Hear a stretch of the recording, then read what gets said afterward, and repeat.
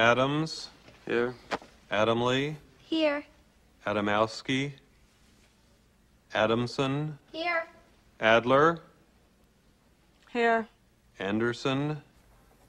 Anderson. Here. Bueller. Bueller. Bueller. Bueller.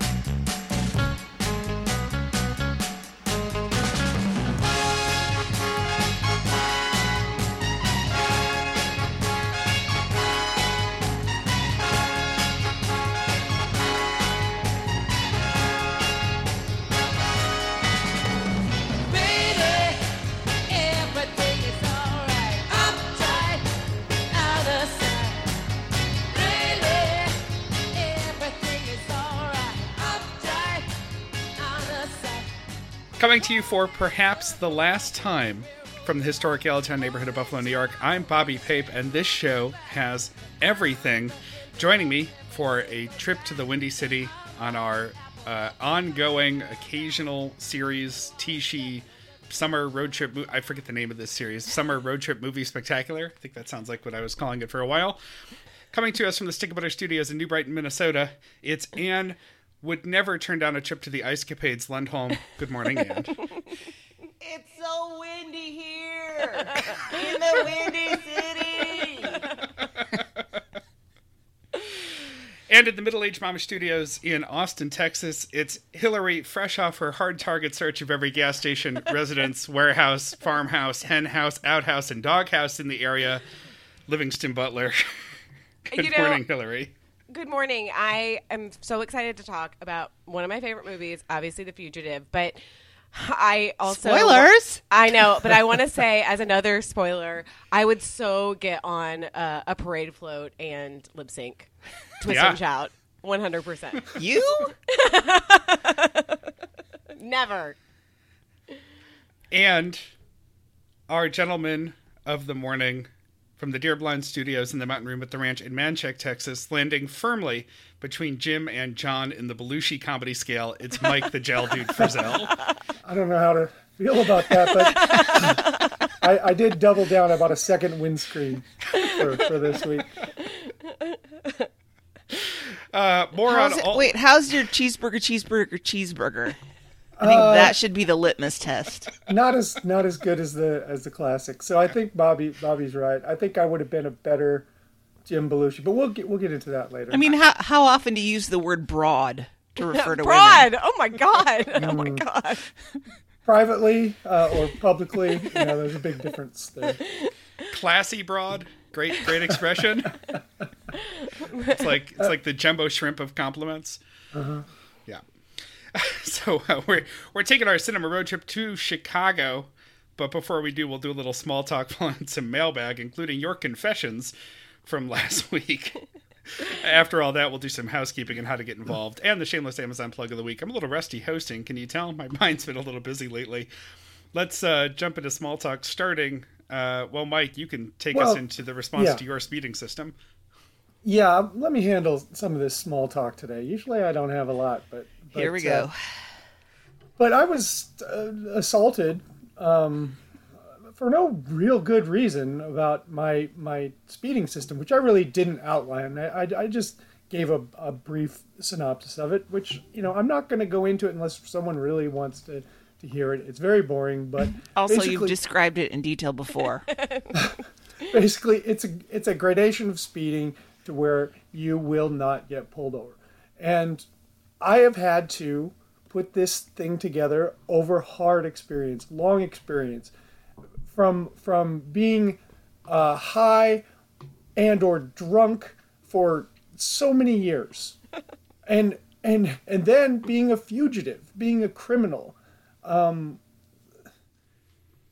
You don't even know how important it was, and still really is to me. Now it's just pride not to get pulled over for speeding or something stupid. Bobby's too courteous. That was a dumb move. We should have talked about being courteous before we left on this road trip. Right. And can I say that, just to add a little specificity to this, you have said before that if you got pulled over back in your bank robbing days, Yeah. it would have been over instantly because they would have run the plates and found out that they were from a stolen car. Yeah, stolen car, and then once Stolen plates. Stolen Yeah. car, stolen plates. stolen car, stolen plates, and at a certain point, after I had become a fugitive, my license, I still had my driver's license. I certainly wouldn't have handed that to him because I was on TV. I see myself on TV. They're looking for me. So it's important to me not to get pulled over in my life in general. And the criticism, I mean, this is what blows my mind. Emily pointed this out. I didn't even think about it. He called in to complain about that or to criticize about that after he'd been pulled over for like the fourth time in an hour. So I'll take criticism. I'm good with it, but not from that position. Are you kidding me? No think moral it was- standing. It was less about the system itself and more that you referred to it as a system was what upset Jeremy. System. You know what the system is? Drive a minivan. I swear to God. I mean, watch me get pulled over you're today, invisible. but I am. I'm like a ghost. Yeah. You want a muted color minivan? I drove the car that I drove for most of that was a stolen van, a minivan. Perfect. No one gives a fuck about some white guy in a minivan who's not speeding or doing anything wrong. Excuse me, you have sporting equipment falling out the back of your minivan? Yeah. You have $45,000 in a wheel well. I mean, what's going on here? If convenient cargo space wasn't the best transition ever to the next item. Yeah. Yes. I just wanted an update. I'm sorry. I know I talked about my fanny pack last week or belt bag or whatever, Are they rebranding it? they're trying to, but whatever. I'm leaning into the fanny pack. Yeah. I disagree because we are a global society, Yes, and as we know, the word fanny is know, very vulgar British slang I know. for a woman's genitalia. I know. I always kind of think about that. I'm like, oh, that's like a little bit gross, but it is 105 degrees right now. I'm definitely not in England, so I'm okay. But I really feel like people are joining in. I noticed on the Facebook page that people really like it, and I said originally that I was getting it for my walks. Like, okay, I go on walks. I need to hold my keys or whatever. I need to hold all my stuff with me. I'm just rocking it all the time now. There's no stopping me. I'm not putting shit back in my Like a purse. dog trainer. You've always got your... I do. And I got a new little wallet because I had like a chunky wallet with all of my various cards and whatever that I don't actually really need that much of. And I got a little, tiny wallet for my credit card and my ID and some money. And I am set. I'm ready to go. Now, I would like one maybe with more pockets because I like to separate. Like, I don't want my keys to be in with my phone because it'll get all scratched up and whatever. I want to keep things separate. So I'm sort of on the market still. And I'm at some point I'm just gonna be wearing I'm just gonna get a backpack, I guess, at some point to wear around. But I really like that it's not hurting my shoulders. It's so nice. I have big hips. Like they can hold a lot of weight. So I'm very excited. I'm very pleased. So if anybody has any more suggestions of maybe less fashion forward and more utility, I'm down. I like the idea of you building your collection. Like when you see the sneaker closets of the sneaker heads and they have all the little cubbies with the different brands. And pretty soon Hillary will open a door and it'll be her fanny pack closet. In different colors and Yes. textures. These are for the formal occasions. This one's when I'm going to the gym. I did use it as an excuse the other day because I went to buy wine at H-E-B. But it was before I got my new little spiffy wallet, and I hadn't put my ID in with my stuff. Yet I just had my phone and everything. And so when I went to go pay for the wine, the 17-year-old asked for my ID, and I was like, "Oh, I'm sorry. I just switched to this," and kind of gestured down to. Doesn't a fanny pack exempt you from anyone asking? I know, for and he your- was he kind of rolled his eyes and shrugged and was typed in, my birthday, and I'm like, "Thanks so much, bye." If someone be is insulted. under 21 and is wearing a fanny pack, I mean, he looked at you and thought, Yeah, she's legal. I wish I thought of that when I was like 17. I don't even know if fanny packs existed then, but if I'd have worn one into the Albertsons, I'm sure I could have bought the Mickey's Big Mouths with no problem. I know. Even with a mask, he's like, "Ugh, you're old. I can tell. I can see it. Look at I your see those goddamn crow's feet. Yep, I there you know. go. That's where I went too. You know. I know, especially when I'm smiling, but you can't see me smiling. All you Right. can see is like the wrinkles by my eyes. Right. It's like, help me. Okay. Well, that's a good transition though, because you're responsible for passing things on to the next generation. Are am. you going to blight your kids with fanny packs? Because no, I will not. I will not pass that down to them unless they ask me for it. I will Okay. not. But I am passing down my love of movies, or I'm Okay. trying to at least. So Rory, we all know, already loves movies. Like he loves superhero movies. I heard, World War II documentaries. Sergeant Yes. Stubby. Yes, and last night he and Dave, I was like, I'm in the middle of watching one of our movies, and I hear them still downstairs. What are you guys watching? They were watching Jumanji, like the new one, Jumanji 2. Ugh. I know. Dave said this movie is terrible, but anyway, so Rory loves movies and really can sit through them. Though he asks a ton of questions, which is kind of annoying. Bridget has always been my little like ADD girl, as far as she wants to watch her iPad and watch various YouTubes and change around. And when I watch her use her device, it like gives me a panic attack because she's just floating from one thing to another all the time.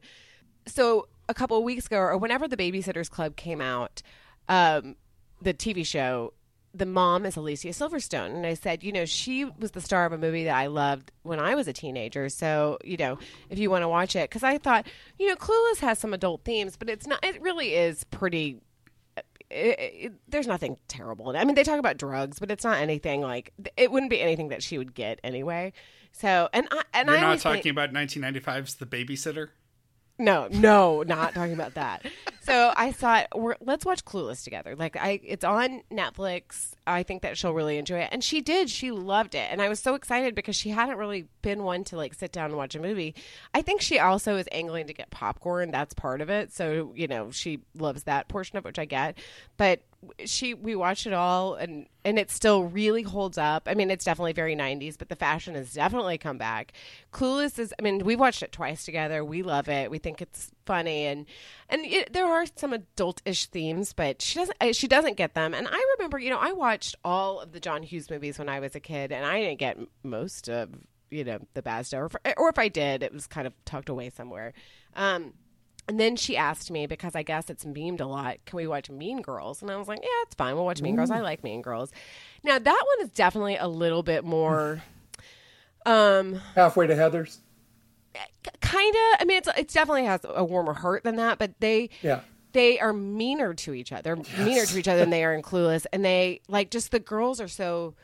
it sets up the these are the popular girls and they're mean to the other girls, which is true. That totally happens. But it's, it's a little bit, by the end they all learn a lesson, which is kind of cheesy, but, and it's funny. Anyway, she liked it. We liked it and it was fine. So now I'm just trying to go through movies, that I want to pass on to her, that I want to watch. So I'm going through them and I thought about the John Hughes movies, which we surprisingly did not choose, this spoiler, that nobody chose a John Hughes movie, which are very Chicago-y, suburban Chicago movies. But I loved them when I was a kid. But now, I did. Oh, you did, But I mean, I'm thinking more of the triptych of Molly Ringwald. Yeah, Oeuvre. the Molly. Yes, exactly. But I'm thinking through them, and I'm just I'm gonna have to explain so much to her that was just okay when we were kids, and it's just not okay now. She will think that Long Dug Dong is the funniest part of 16 Candles, and I have to be this is really bad. You can't. We need to talk about this. And also, not to mention, there is a rape in that movie that nobody ever talked about, and is played for laughs. And I'm how do I explain this to my 8-year-old? It's really hard. The only one of those three that I was thinking, is maybe the most okay as far as just not having to really deeply explain a lot of stuff is Pretty in Pink, though I think she might think Pretty in Pink is boring because it's you know, it's way more serious. And Ducky is like an incel, so there's also like that part. But I don't know. So I'm just trying to find movies that like I don't mind exposing her to stuff. I'm not like trying to keep her so innocent, obviously, but it's just more like I don't know, some positive, fun teen movies. I mean, I was thinking about like maybe Bring It On. Again, maybe that's a little bit has some I don't know, It's pretty questionable sexy. stuff. Yeah, but I don't know. It's cheerleading and it's fun and But it is female empowerment, and it. Yeah. And it yeah. I watched Adventures in Babysitting recently, and that was really entertaining. It really held up. So I don't know if I wasn't thinking of it with the mindset of is it okay for little kids, but Yeah. but they definitely could identify with the kids being babysat, you know. Yeah. And Elizabeth Shue.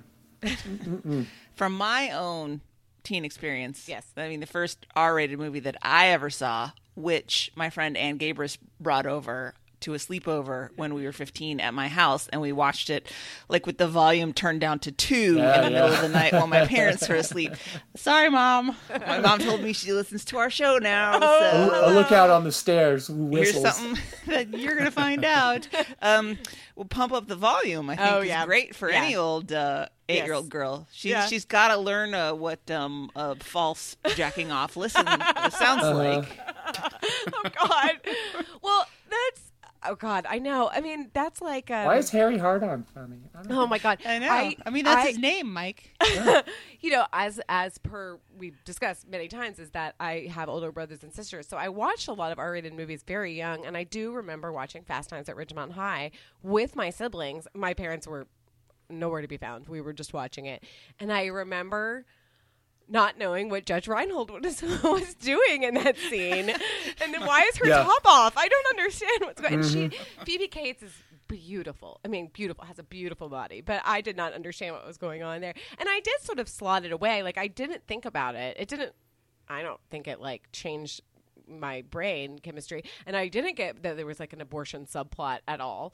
So I don't know. You know, I want to protect her, but I also I think me watching like movies that maybe a lot of movies, and not even bad movies, just a lot of movies, like I don't know, it was good for me. Yeah. Like I'm happy that I have that I don't know, Well, cultural you don't- knowledge. You don't get the a lot of the references. You don't get a lot of the humor until you do. Yes, And right, then yeah. and You then don't when have you, the context. Yes, right, yeah. but it helps when you finally encounter something in the world. You go, oh. That's what they were talking about. Oh, I mean, get I it. remember when I finally heard in Grease Lightning, like when I finally heard and understood the Chixel Cream, I was like, oh my God. Oh yeah, okay. I didn't know that's what that meant.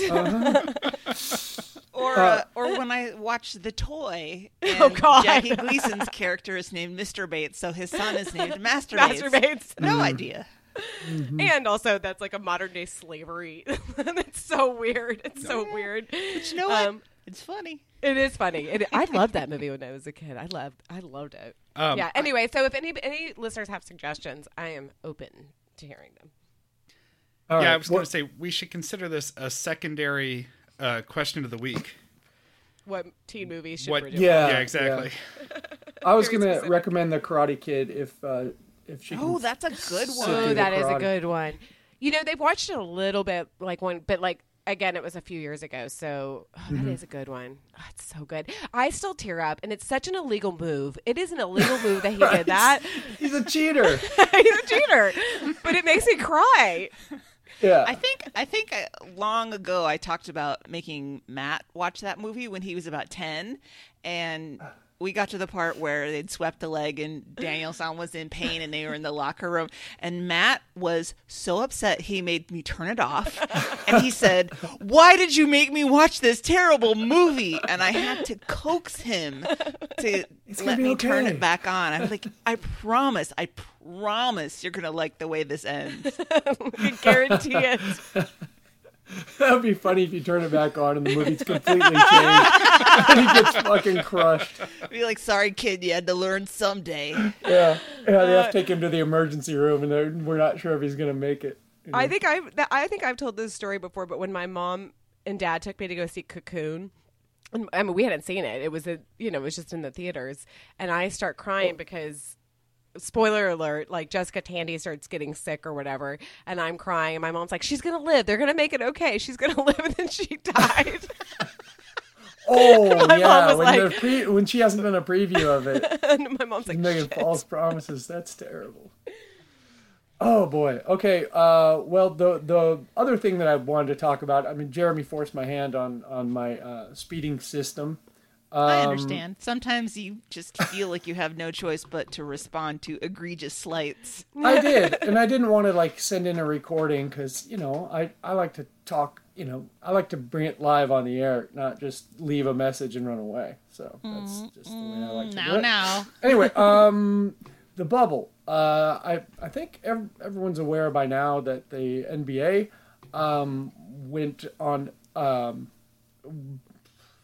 They did a work stoppage this week. People keep calling it a boycott. No, it's a strike. It's a Right. They strike. weren't boycotting. They're the players. They're the Yeah. product. So We're boycotting ourselves. yeah, it's like, I'm not going to watch myself play basketball today. What are you talking about? I don't. So stop saying boycott, everyone, and please stop saying lockdown. I know that ship has sailed. But when you've been on lockdown, a real lockdown, having people say they were locked down when they're getting their Grubhub twice a day, I mean, I'm just like, all right then, go mow your lawn on your fucking lockdown. Anyway, so the NBA players, they're in this bubble in Orlando, staying safe from the virus, and they're holding the end of their season in their playoffs. And they were supposed to have some playoff games the other day, and the first game of the day was the Milwaukee Bucks were playing Orlando, and the Bucks decided right before the game that they weren't going to play. They were going to forfeit. So the Orlando team's already on the floor. They're warming up, and they decided they said, "Well, we're not taking this forfeit. We'll sit out the game too." And so then the rest of the NBA guys that are in that bubble still, the playoff teams, they all sat out. They all sat out their next game, and they're going to start to play again today.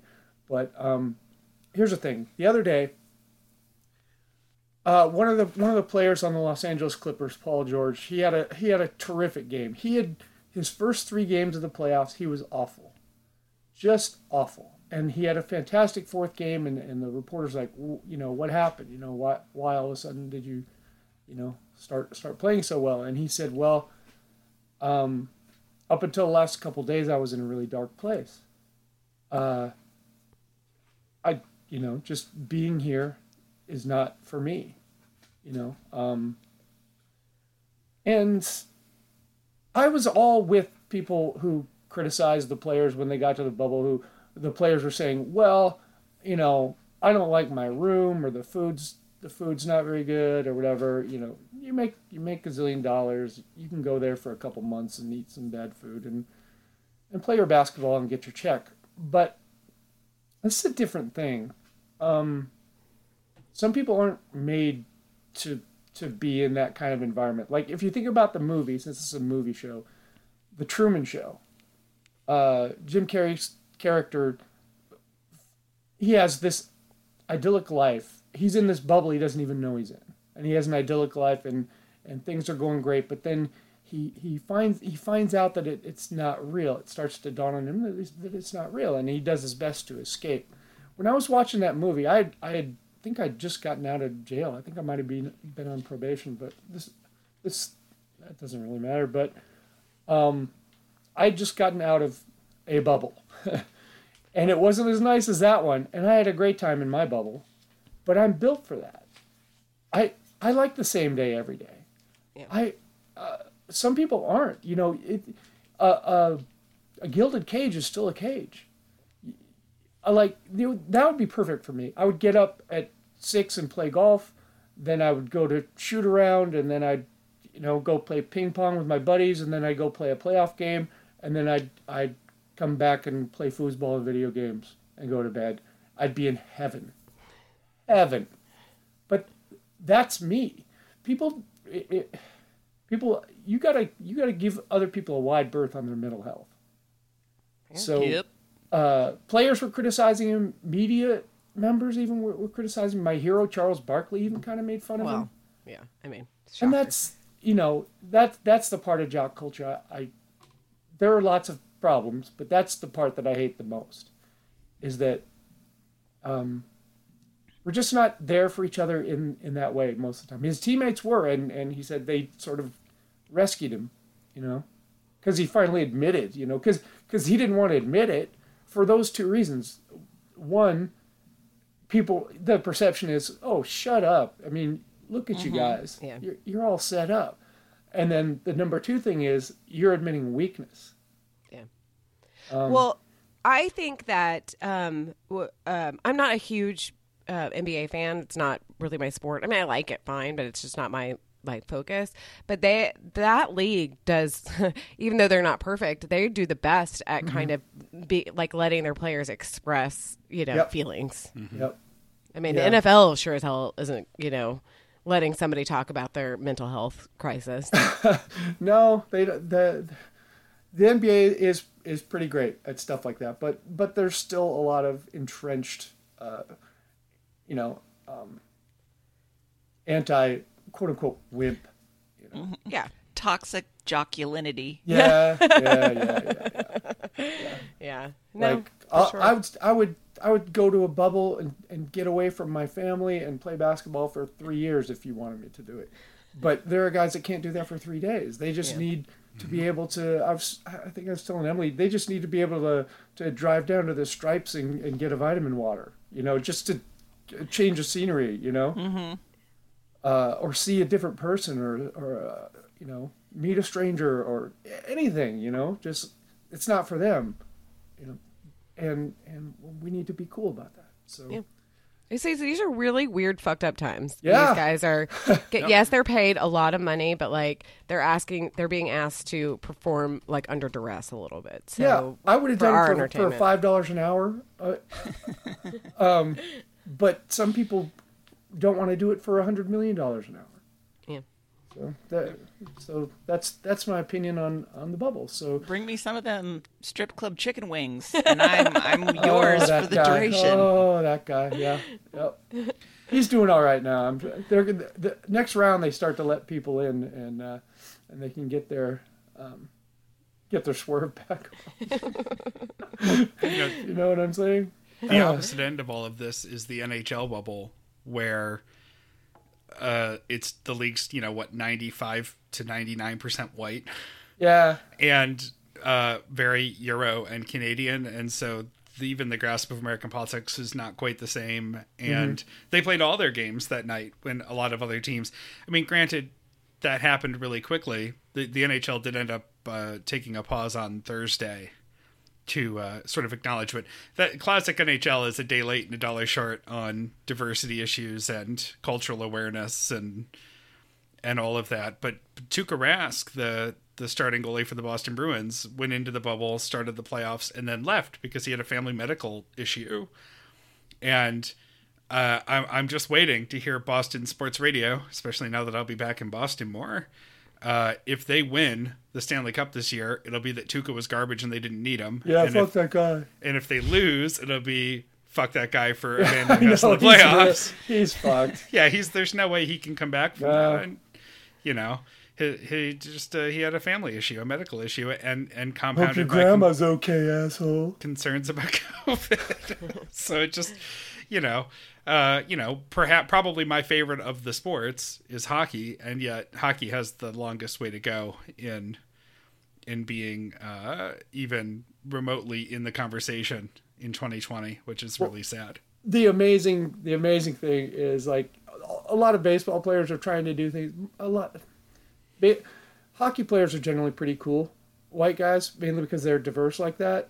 They're from different backgrounds. White baseball players, They're all from like Alabama. Or Long Yeah. Beach. Yes. not as much. I mean, lots of good guys. But in general, there are a lot more not woke guys in baseball, and they are trying to protest in fits and starts, but their commissioner wants to railroad them to the playoffs. I mean, he is so determined to get that playoff money. He's just like, okay, you can stand out there and get mad for a minute, but then you need to play a triple header because we're behind on all these games. Mm-hmm. Well, I think baseball players are more anonymous. Yes. I mean, with the NBA, those cameras are right up there all Yeah, the time. we know what they all look and like. in baseball, you got a lot of wide shots from a long distance, and, Yeah. and they're all wearing hats with brims. Yes. So Yeah. there's not the individual exposure. Yeah. You Yeah. don't see their personalities when It's they're, real when they're easy playing the to sport, really, either. like hide in the dugout when Yeah. you're a baseball player and not have to think about how you feel or what you might want to say. Yeah. Yeah. For sure. Yeah, I played the outfield because I just like being by myself. Throwing your glove up in the air, twirling it around. That's what I did. Yeah. I think I've told this story before. It's not quite a confession, but when I was a Boy Scout and we were on a camp out some weekend, I don't know. I was a kid, obviously. Definitely a kid. I was playing catch with myself. Because now you would be a man scout, Right. Bobby, not a Boy Scout. You know, you say that like there isn't a burgeoning industry for that. I'm confident we could probably market a Man Scouts weekend, and Eesh. it'd be like those rock and roll summer camps or something. Anyway, I was playing catch with myself and just throwing the ball up in the air and letting it, and then catching it in my glove, and then up in the air and then down in my glove, and it was getting darker out and darker and darker to the point when I lost the ball in the twilight and gave myself a black eye because the baseball hit me right in the face. Not quite as good as Jeremy punching himself in the face, but But did it look cool? Oh, of course it looked cool. I had quite the shiner. It's like, you should see the other guy. The other guy's name is Rawlings. I probably will never get a chance to tell this anecdote other than now, and that is when I worked for Red Robin, the woman who worked next to me, she got all of the incident reports from the kitchen, like when someone would get hurt, on the job injury. And there was a guy who worked in the kitchen. I think he was just a dishwasher or a busser or something. And he was trying to pull a pan out of the sink or something, and it was sort of stuck to something. And he pulled and pulled on it, and then he pulled so hard that he knocked himself in the head and knocked himself out with the pan. Knocked himself smooth out. It was the funniest thing. I felt really bad for the guy, but we're looking at this thing and we're like, oh my God, this guy knocked himself out with a pan. Awesome. That's a rough day at work. No, that is bad because not only did you get hurt, but how did you get hurt? I wouldn't even go back to that joint. Is Applebee's hiring? Because I can't go back in there. Bobby, you gave us an update before we started, but you mentioned in the opening that last time. I think so. I think this is going to be it because next weekend I'm going to have to miss the recording. Sorry, you should still listen. All those people who only listen because I'm on the show. All me, two of us. I don't know. I am in the progress of packing. Sam is at a hotel in the greater Boston area because she already started work last week, and we get the keys to our apartment this week as you're listening to this in just a couple of days. So Labor Day weekend is going to be the moving van weekend. As a colleague of mine said in an email back to me, "Oh, that's great. No one's ever thought of moving on Labor Day weekend before." Oh, dude, Dolly is. Oh boy, I'm glad I'm not there right now. So actually, I put in the app. I looked up the prices for some hands for Dolly to unload the van, and it's not too unreasonable. So I may jump on a reservation while I can for that. Yeah. Actually, Get it booked. Jeremy, if you're listening and can get me a promo code, that would be great. It's coming along. I'm packing up the house. I am carefully wrapping stemware and bubble wrap and newspaper and putting plates away and sort of I'm reaching the point where I have to start packing things that I have to decide when I'm going to use them for the last time for a couple of weeks. Yeah. So that's I'm in my office now is mostly empty. So if my track sounds a little echoey, that's why. I'm sitting on a music stool because It does sound a little different. I sold my chair. So Wow. we're really reaching the end of Not the your old man chair. No, God, no. I bought Okay. a roll of shrink wrap to wrap up that chair so that when we move Okay, it's, good. I bought a new yeah. rig. I used mine for 15 years, and after I got my medical settlement, I treated myself to a new old man chair. You cannot spend too much money on your old man chair. Let me Yeah. just say that. well, we learned that because that chair was significantly more expensive than I ever would have spent on myself, and yet Yep. seems to have not been too much money. So Mike and I both own chairs from I believe it's the Stressless brand. Yeah, it's Norwegian, I believe. Yeah, and it's they're beautiful, sort of that mid-century Scandinavian curved wood leather, and they are just ridiculously expensive. Someday, Mike, you and I should just do a show about being old men. Yeah. It would push our demographic We a little could fall bit. asleep halfway through and then wake up and God. finish it. I want to get in on this old man chair thing because I have my grandpa's electric lift recliner Really? that I adore. Because my grandpa was 6'5", so he bought the extra large version, I guess, so I can legitimately curl up and That's thing. And I nice. got a lot of leg to curl up. But the problem is that you have the remote control thing, and it lifts the footrest and reclines the chair. And then, like, if my phone rings and I don't have the phone right there, then I have to be like, wait, and lift myself back up. So It's like But I being in a love rush it. to get up or down the stairs, but you have to use one of those chairs. It's like, exactly. God damn it, Exactly. I'm hungry now. Oh God! But Sam and I went to like a local showroom to just look at models of these chairs. Back when we bought, this was when we first moved back to Buffalo, and Sam felt so bad about making me move back to Buffalo that she decided I deserved the chair.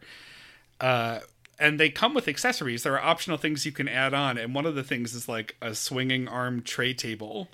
And I was playing with the tray table, and she just looked at me and she said, "No, That bridge too far. we Yeah, will get you a side table, but you need to be able to get out of your chair." yeah, You need to stand for your Metamucil, though. yeah. Emily was really advocating for me because the bunny kind of chewed up my old chair, Yeah. which was a damn shame. But she, when I had money, I don't spend money like ever. But she's like, "Look, you have plenty of money to get this chair. Get it." Yep. And so she dragged me to one of them places, and we customized the whole thing. And yeah, the table is just it's It's a tray too far. yeah tray God. too far. God. I'm old, but I Yeah. can still feed myself. The- Here, I've actually looked online to see like standing tray tables that I could add because I would like to have a place to put my plate Yeah. Yeah. if I want to eat in my chair. Well, sure, but I think it's a level of permanence that you're committing to when you buy Right, one that bolts right, to the chair. Right. Like I'm probably gonna spend 22.5 to 24 hours in this chair Right. a day. No, the chair I sold it was like a red and black gamer, quote unquote gamer chair from Staples that I had reinforced the bottom of with a metal base because the plastic one cracked about a week after getting it. And I put it on Let Go, and this woman came and gave me $50 for it or something. And she Nice. said, "My son broke a dining room chair playing video games. He'll love it. It's his 14th birthday present." I thought, this is what the world has come to. Wow. As I'm shoving this chair in the back of this woman's car, I'm like, "Yep, great. Get it out of here." So, good chair talk, guys. Yeah. And break. Sorry, that was This my show fault. really does have everything. That was my fault. Chairs. Sorry. Chairs. Chair. Hillary, you want to take us to the mailbag? Sure, Wow. sure. Yeah, okay, so last week was a great show. My dad did listen to the confession show and he told me I was grounded. So it's whatever. Fine, don't judge me, Dad. I'm an adult. She's selling drugs out her window right now. No, I'm not. My mother said to me, "Some of those stories It was the such best. bad That was my things." favorite show that I've ever listened to because I didn't get into any trouble for it. Oh man, I know. My friend Christine was like, I forgot to warn her about it, and she was. We were at the pool the other day, and she was cracking up. She was like, "Oh my god!" And we were laughing about the freaking pen pal. I mean, that's still like Yeah. I made Dave listen to it, and he Yeah. was like, "You're laughing at yourself laughing," and I was like, "I'm laughing." Well, yes, but I'm also. It's still laughing. funny. It was funny when she said it. I had heard this story somehow. Maybe we told it at dinner or something sometime. But it was coming back to me as she was Yep. telling it. I was like, oh my God, I forgot how horrifying this is. Oh no, but it was so good. It was a really, really fun show. And we got some great responses from y'all, and so I'm gonna read really quickly. Oh wait, I need to open the next Oh, Oh, Need a yeah. second Diet Coke for when we Oh, get to yeah. the confessions. oh yeah. Oh yeah. Okay, here is a letter that we received. Great show, Coven, and I love the directional witches idea. I do too. Meredith's last heart surgery confession had me rolling with tears streaming down my face, and it made me remember my shitty lie to a friend story, which also involved a medical procedure, but not my own, which is why the story seems so much worse than Meredith's, and I'm remembering with white hot shame. Those are the best kinds of confessions. Oh, yes. I was 13, having a particularly hormonal day. I felt sad without any real reason. Girl, I know. I was feeling the beginnings of what I'd much later learned was clinical depression, and thank the Lord for antidepressants. My best friend Jennifer noticed and asked what was wrong in class. I wouldn't say it because I couldn't say nothing really, but everything. So I said I'd tell her later. Our next sleepover, she badgered me. Jennifer was not the type to back down. I said I knew a secret. Who was it about? She went through the yearbook asking. God, this is such a 13-year-old thing to do. This guy? That lady? This person. I don't remember occurring to me, not at all, to try to explain how I was feeling inside. I finally made up a story. I went to the school bathroom. Holly was there crying. I asked what was wrong. I'm pregnant, she sobbed. I comforted her. We talked about what she should do. Who should she tell? Should she have an abortion or give it up for adoption? Later, I continued this lie by telling Jennifer that Holly must have had an abortion because she never shows up to school pregnant. It's not funny, but it makes me laugh. I have no idea if Jen told anyone the secret. It seems completely unrealistic that she didn't, but I was never confronted about why I was spreading rumors that Holly was pregnant and then had an abortion.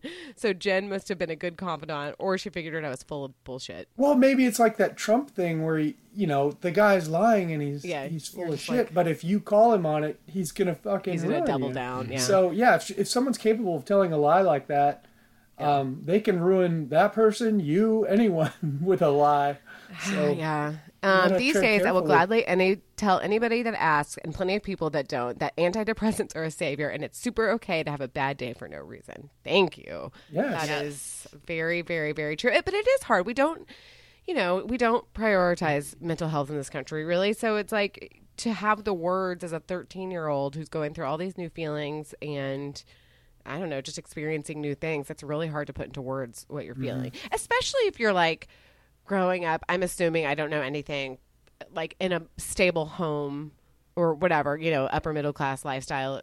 It's hard to like put into words. I'm feeling bad for no reason, just like my brain is going through some stuff. Well, I had never really had problems with depression. I'm not really depressed, but a lot of times, many mornings, I'll just the day is daunting to me, and I feel pretty shitty mentally for about an hour. Yeah.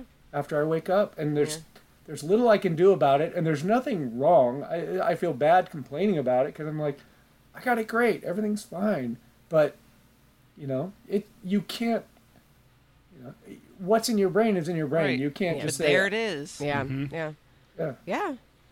I mean, and no, it's hard to put into language. And sometimes with Dave, I'll just say like, I am in a mood today. I don't know what it is. Right. I am just. You don't need a It's reason. not directed at you. Yeah. I'm not mad at you. It's just as like I feel down, and I don't really know why. I'm just upset. I get- Just Yeah. upset. Sometimes I'll just tell Emily, she'll come back in from work in the morning. She'll be taking a break, and we'll see. Could you just like hold me, touch me? yeah.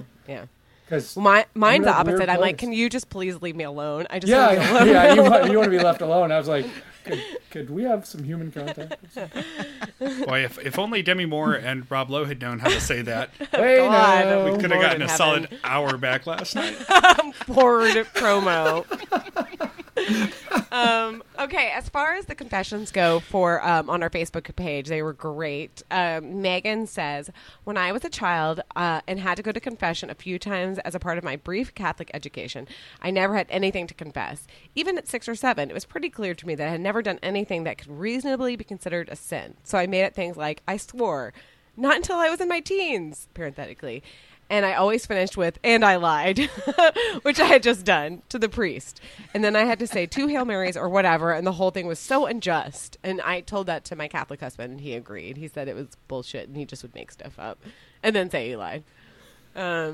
Kristen, my sister, says, when I was 10 or 11, I lied to the camp director and said I was Catholic so I could write it down for communion and lunch.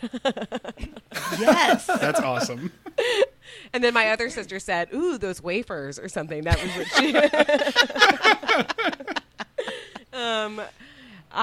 she... Chelsea, who was an old room... see, it just is like people I coerce into... joining the group. Chelsea, who was my roommate in Los Angeles, said, when I was a teen, Melissa Box, who was another friend of ours, and I would make monster faces in the church daycare window to make the toddlers cry. I like that one. That's a brag to me. That's not a confession. Olivia, another friend of mine who I'm going to the beach with next week. I know. When I was in 2nd grade, I stole a $2 bill from my dad to buy hot lunch because they would make me take my lunch. Oh, that's man. so I innocent. stole thousands of dollars out of my mom's purse because she didn't keep track of that shit. I mean, a $2 bill, though. I know, Olivia, it's a that's special. It's a good specificity. I like that. Yeah. I used to take the, every dad has like a change thing, like Yes. a clamshell change thing. Yeah. Except my dad's was a shoebox that had so much change in it. Yeah. All I the would- quarters are gone at some point. I'm like, Yeah. Yes. What happened to all the quarters?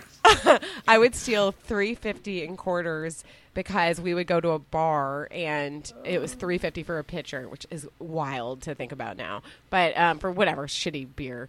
And I think at the end of that summer, my dad was like, "Where are all my quarters?" Yeah. Oh no. Yeah. But here's the thing: don't steal the $2 bill because it's a high profile Yes. bill.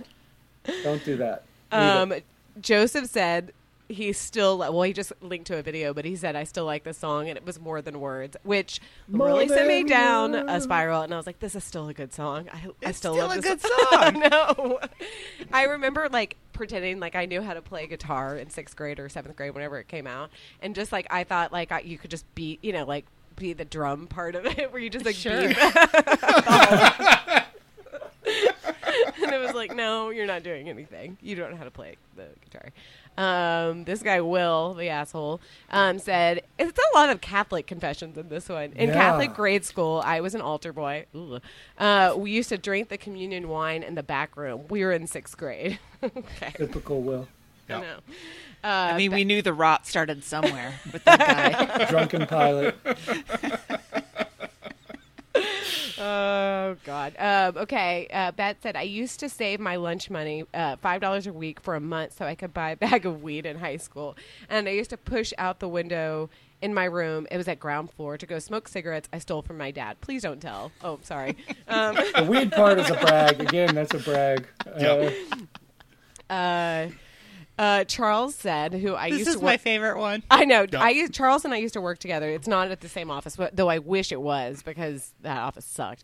At an old job one day, I brought lunch but forgot my silverware. No biggie. There was tons of silverware at work. I finish my meat, throw the spoon in the Tupperware, and forget about it until I get home. For whatever reason, I didn't feel like returning the spoon that next morning. But then I started thinking that was a pretty nice spoon. So I then spent the next 2 months taking all the spoons one by one from the work kitchen drawer except for one. People were upset whenever someone brought in ice cream or whatever, but that place sucked anyway. Years later, their place in the market has slipped, but I've still got way too many spoons. Did he set like a reminder to, in an interval?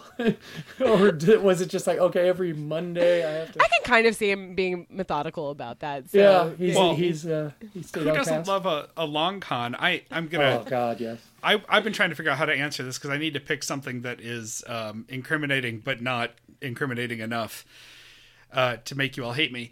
But this story actually reminded me of something that I did years and years ago when I was working. I worked at a law firm as a paralegal for about a year as I was finishing up college, and I worked nights. And it was this massive document paper mill assembly line place, hundreds of people, cubicle farm. It was in the height of the foreclosure crisis, and they were working in that sector, and it was just awful and soul crushing. But because it was all just dumb people working low-wage jobs. There was very little responsibility or oversight, and they had this online intranet where you could order office supplies if you needed something for your desk. And I would flip through and be like, oh, I need paper clips and Post-it notes and whatever, and they would just show up in my mailbox the next day, and no matter what I ordered, it would just show up. So I started going through the catalog looking for like weirder and weirder things that were just there. And, you know, it's just being fulfilled by someone, you know, with access to a supply closet. They don't give a shit. They don't know what I might need or not need. And so I just ordered more office supplies like 3 times a week for the better part of a year. And I had everything. I had like heavy duty staplers and long staplers and hole punches and like weird binding clips and Yes. and whatever obscure thing I could get. And sometimes things just wouldn't show up, and then I would get an email like a month later saying like, oh yeah, that's out of stock, or we don't even know how to get those because they just haven't been cleaned out of the system. But to this day, I am still using little mini Post-it notes and paper clips that I stole from that job like 12 years ago. Oh my God. So I got a lifetime supply of office supplies. That sounds kind of nice, actually. I've done almost all my really, really horrible confessions on LRB and on Tishi. The worst of which was breaking up with my longtime high school girlfriend while she was in the hospital for an emergency appendectomy. God. We gotta seize the moment. if not now, when? Well, some girl asked me to Tolo, and I had to go with her. And then when she took off her bra, I had to ask her a question. So I've told all those stories. The one I was thinking of the other day was I was tying the drawstring on my shorts, and I was thinking about how I used to tie my shoes when I had to tie my shoes on a regular basis. They stay tied now, but I don't tie my shoes like other people, and never have. I got confused while I was being shown how to tie my shoes, and I invented. You didn't get rabbit ears? I invented my own way. So Oh. yeah, if you watch me tie my shoes, you'll be vexed. Don't ever do it. All right. So there you go. Okay. Okay. Confession. Okay. All right. Moving on.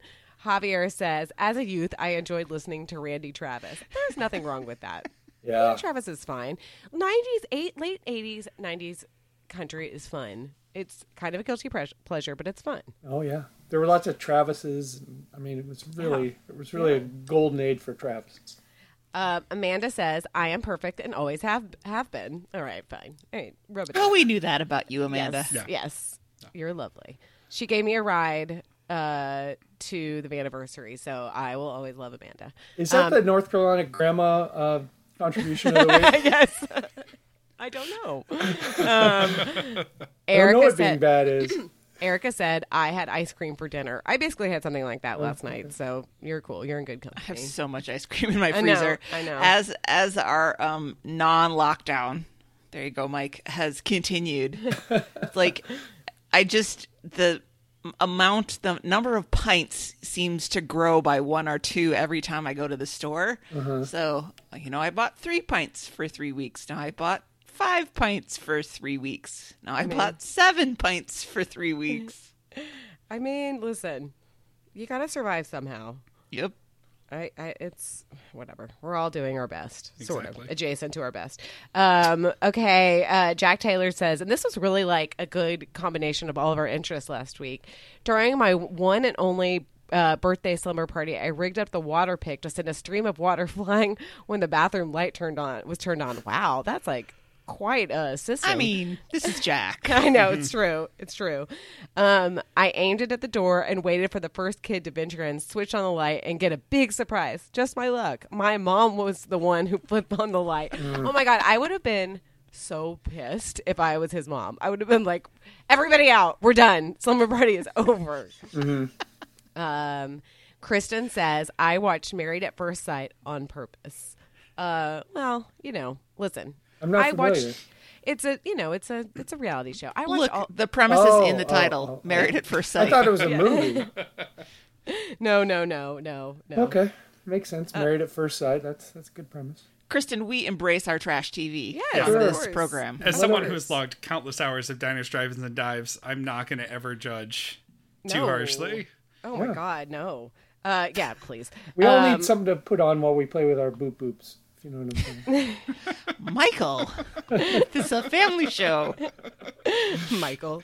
No. I watch all of Selling Sunset like it's going out of style, and it's trash television, so we're in good company. Okay, so where was I? Oh, Kate says, I used to wait tables and was carrying a plate of fried shrimp. Another server came around the corner, hit me, and the shrimp went flying. I was in a hurry, so I just methodically picked up the shrimp off the linoleum, put them back on the plate, and then walked them over to the customer. Not my finest moment. Oh, Kate.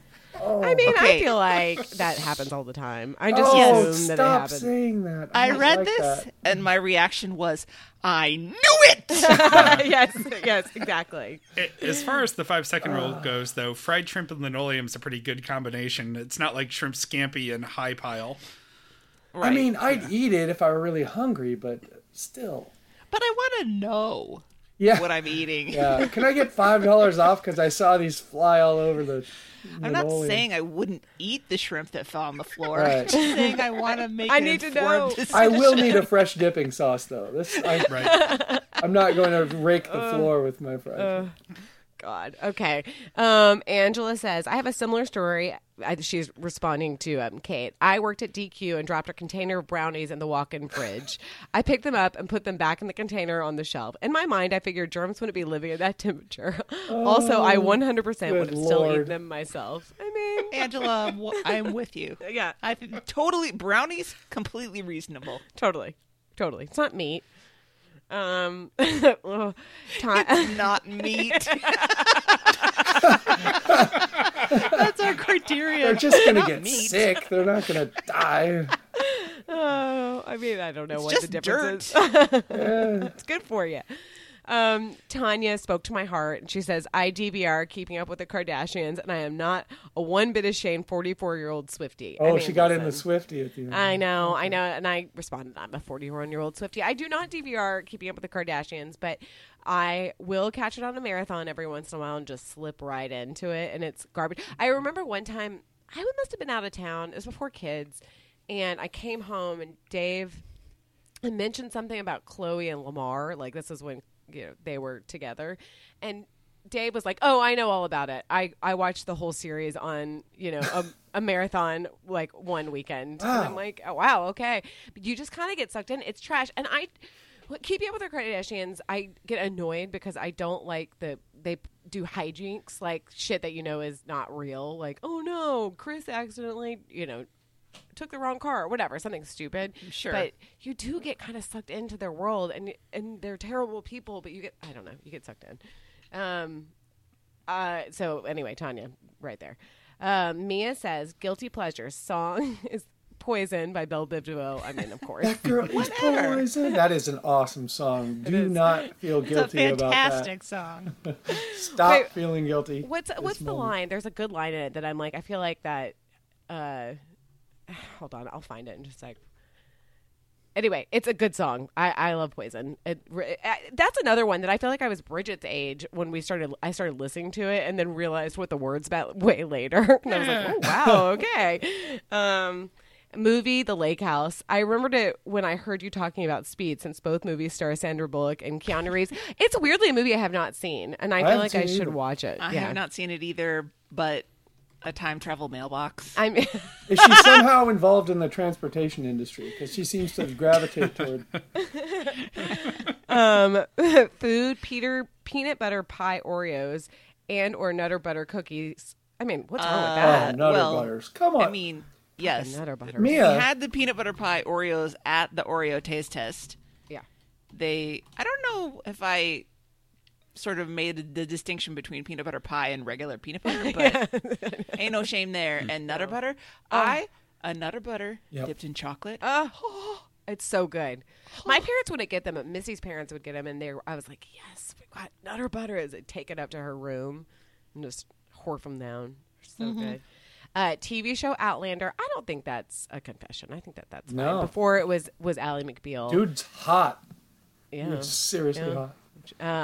And then unpopular opinion. I don't think, excuse me, I don't think the endings of Game of Thrones and Lost were bad. I don't have opinions on those. So Game of Thrones is all right. They did all right. Lost everybody before we even got there. So I don't. Except I Mia. no opinion Yeah. on that. But Mia, most of that stuff. I mean, you just have good taste. I mean, Yeah, come on. yeah. I need to confess it. And then Jonathan finally says, "I used to punch the '90s brawny rolls down the aisle because I hated the guy in the logo and his stupid face." Yeah. Good for you. I like it. I love that one. I know.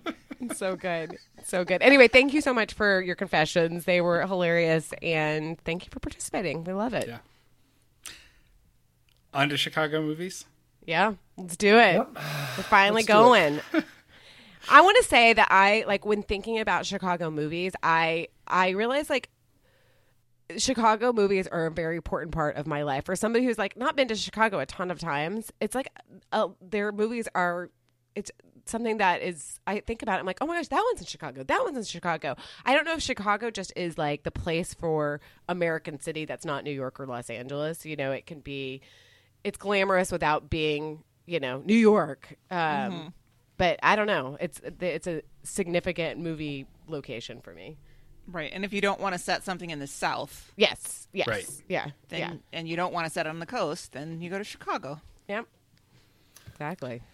So And the Chicago accents are Fantastic. choice. You can easily add some authenticity to a Chicago movie just by getting some strong Chicago accents in it. Getting a police officer, a CPD officer to play an actual CPD officer in The Fugitive. His accent is so perfect. Anyway, Yeah. go ahead. When I was considering Chicago movies, I was looking at this long list of movies that I would love to talk about, and Eight Men Out was one that I thought with Meredith not on the show, we could, we wouldn't bore her to death because there's some baseball involved in that. Shoeless Joe Jackson movie, I thought about that. I strongly considered Untouchables, which is rewatchable big time, and I've seen it a couple more times recently, and I'll talk a little more about Kevin Costner in a minute, but I ended up, because I saw this movie on the list and I'm like, oh man, I really love this movie, and I took many ladies to this movie, and It is so a movie of your time. woo!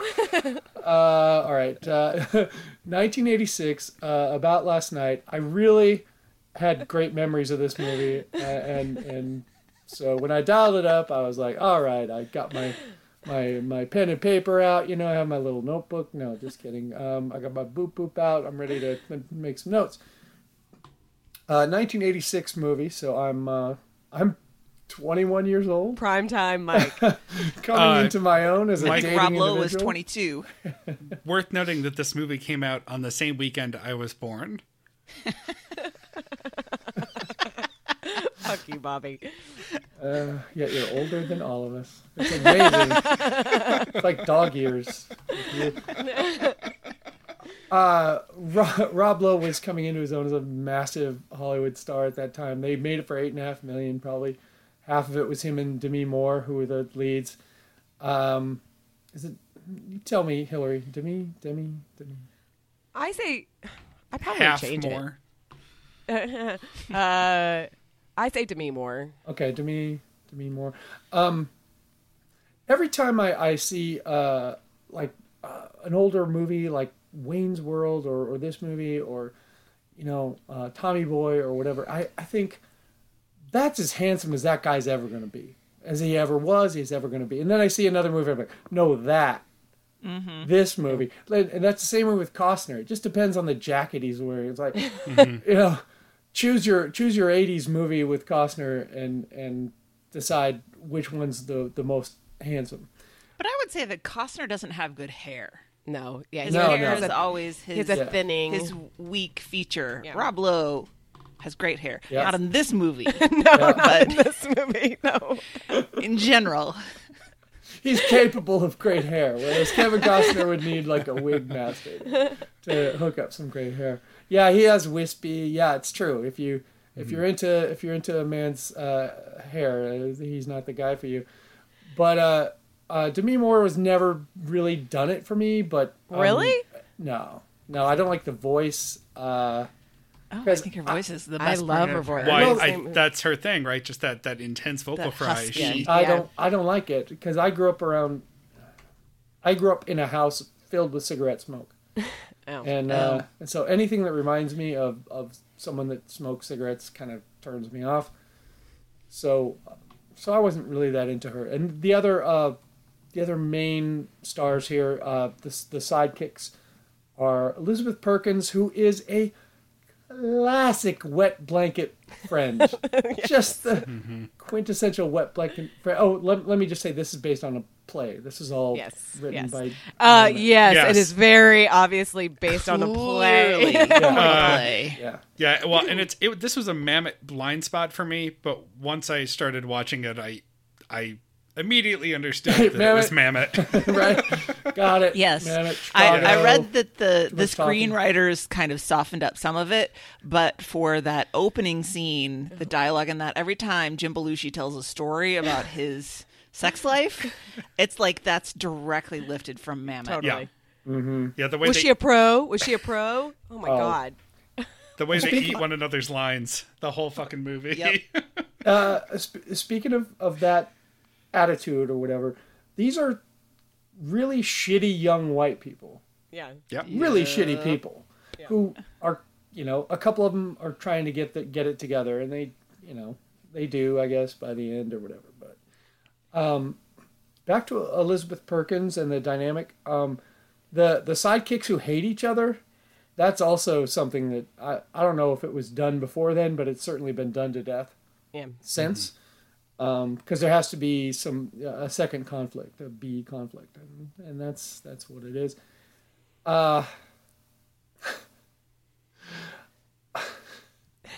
Why did they move in together? This is my question. Why did they move in together?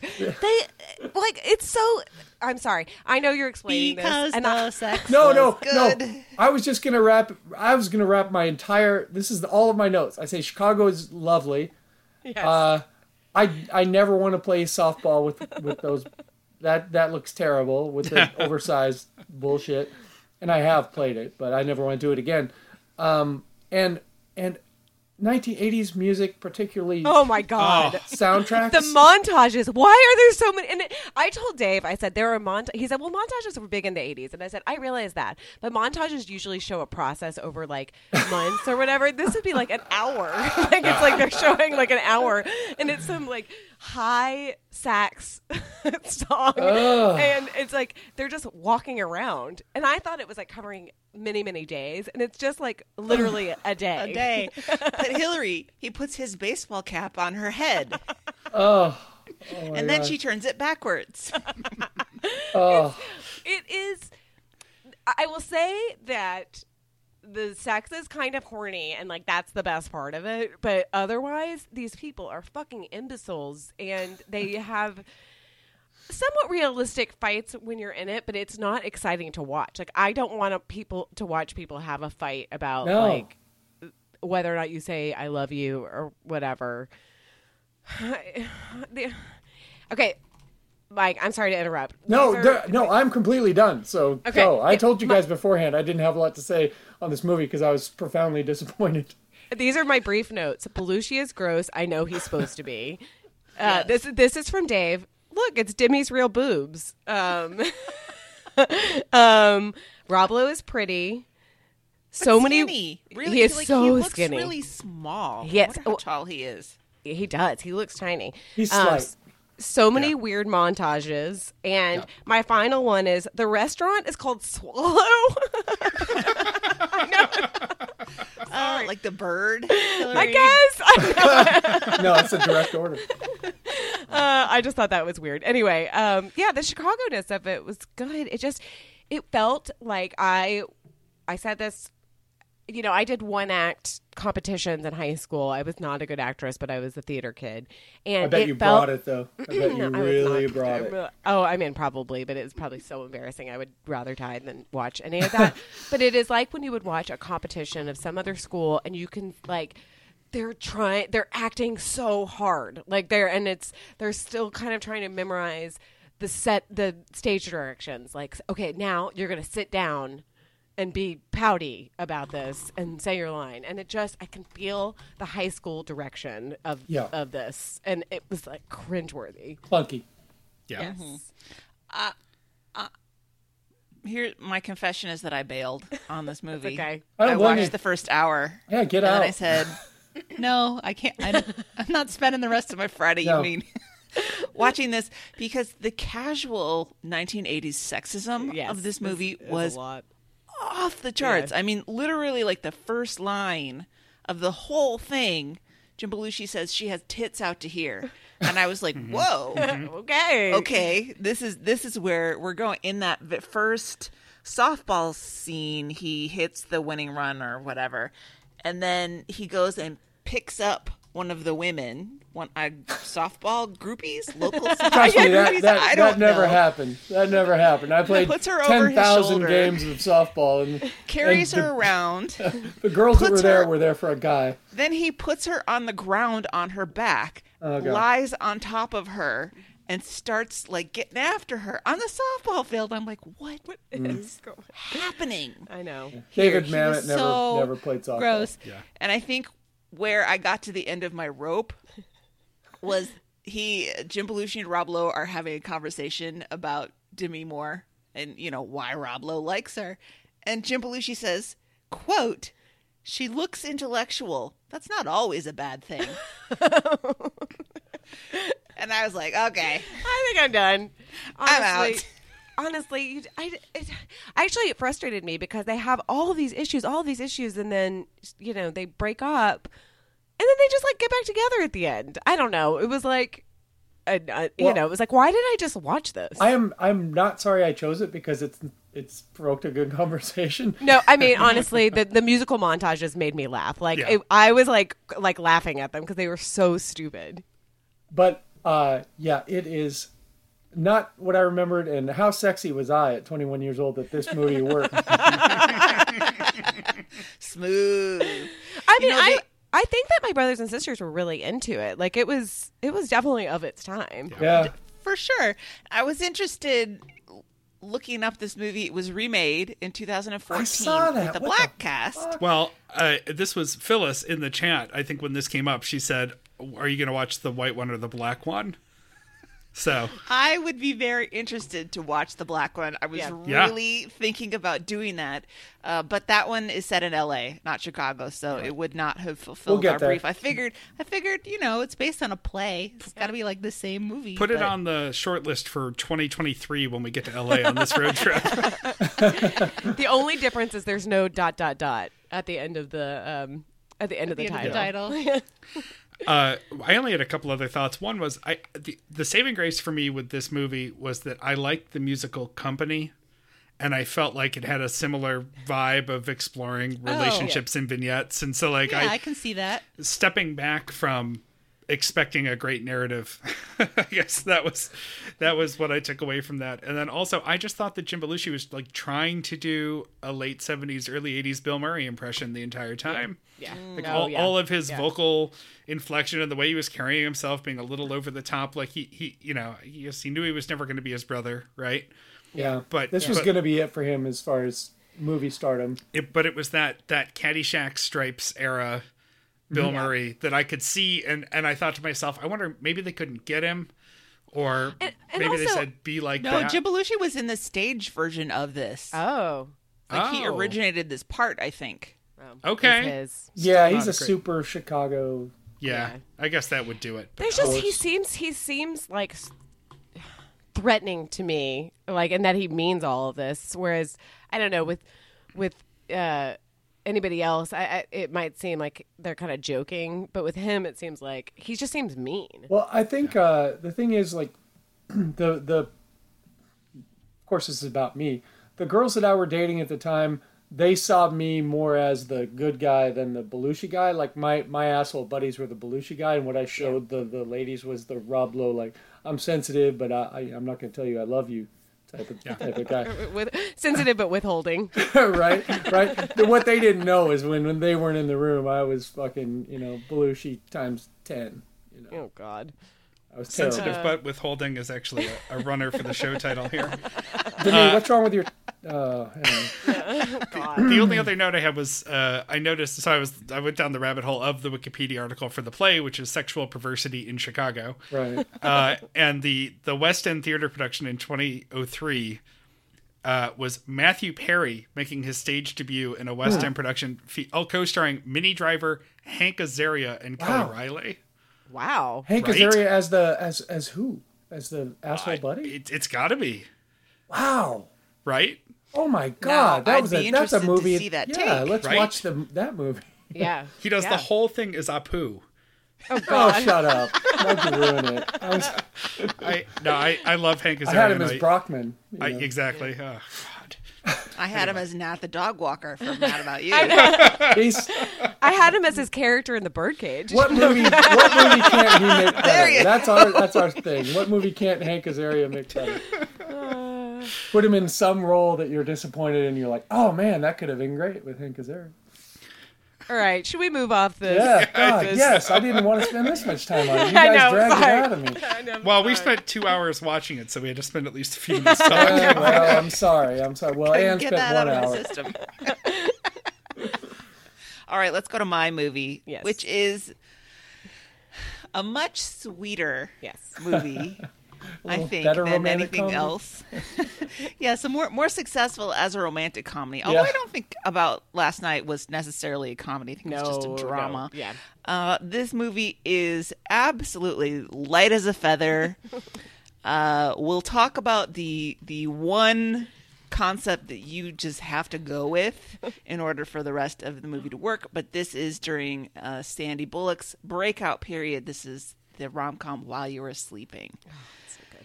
From 1995. Was this before or after Speed? I think This was after Speed. Yeah, because Speed was her. I mean, she was sort of the co-star of Speed. You know, Keanu was the main star, and this was really her. This is her movie. Because of Her the movie. bus driver incident, she got demoted to toll taker.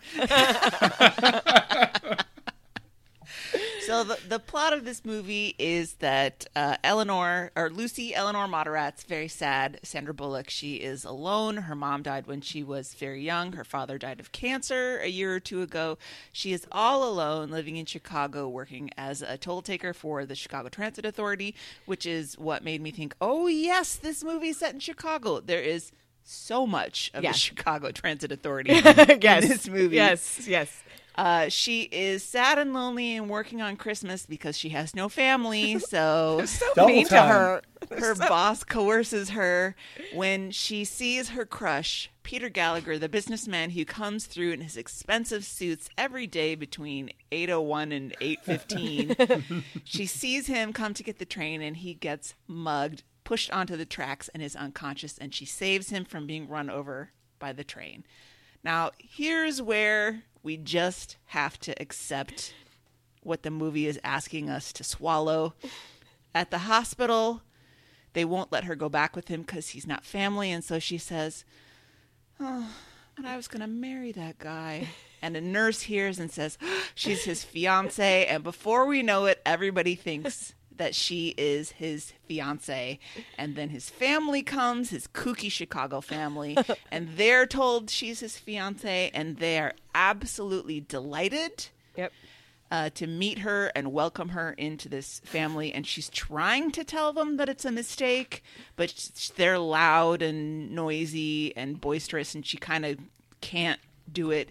And then she doesn't want to do it because they welcome her into their family and give her a place. They And made a she's- stocking for her. she is such a lonely person that feeling like she's part of the family is so important. So she stops trying to tell them, even though she is a good person Yep. and she wants to do the right thing, but her emotional needs are so strong. So then, of course, she meets Peter's brother Jack, and they get to know each other and fall in love. And then what's a girl to do? Stay with your coma fiance who you've never met, or get with his cute brother that you've been lying to? And eventually she is forced to confess. And then, as we all know what happened, Bill Pullman proposes to her. Which is so happy. It's so sweet. But then I was thinking, that was really quick. He doesn't really know her that well. Why is he proposing to her? They could just be together. But I know. Well, I'm trying to think that there must be some period of time elapsed between the confession Yes. and when he comes to propose to her while she's in the ticket toll booth. And we don't know what that is. It's still winter, so it's not like it's So you know, long. If only unless we it's had a a year montage. later. yeah, we needed a montage. When you Yeah, we do know- have the montage of her getting rid of the Christmas tree, so we know it's post Christmas now. When Yes. you know, you know. That's what That's all romantic true. comedies hinge on. That.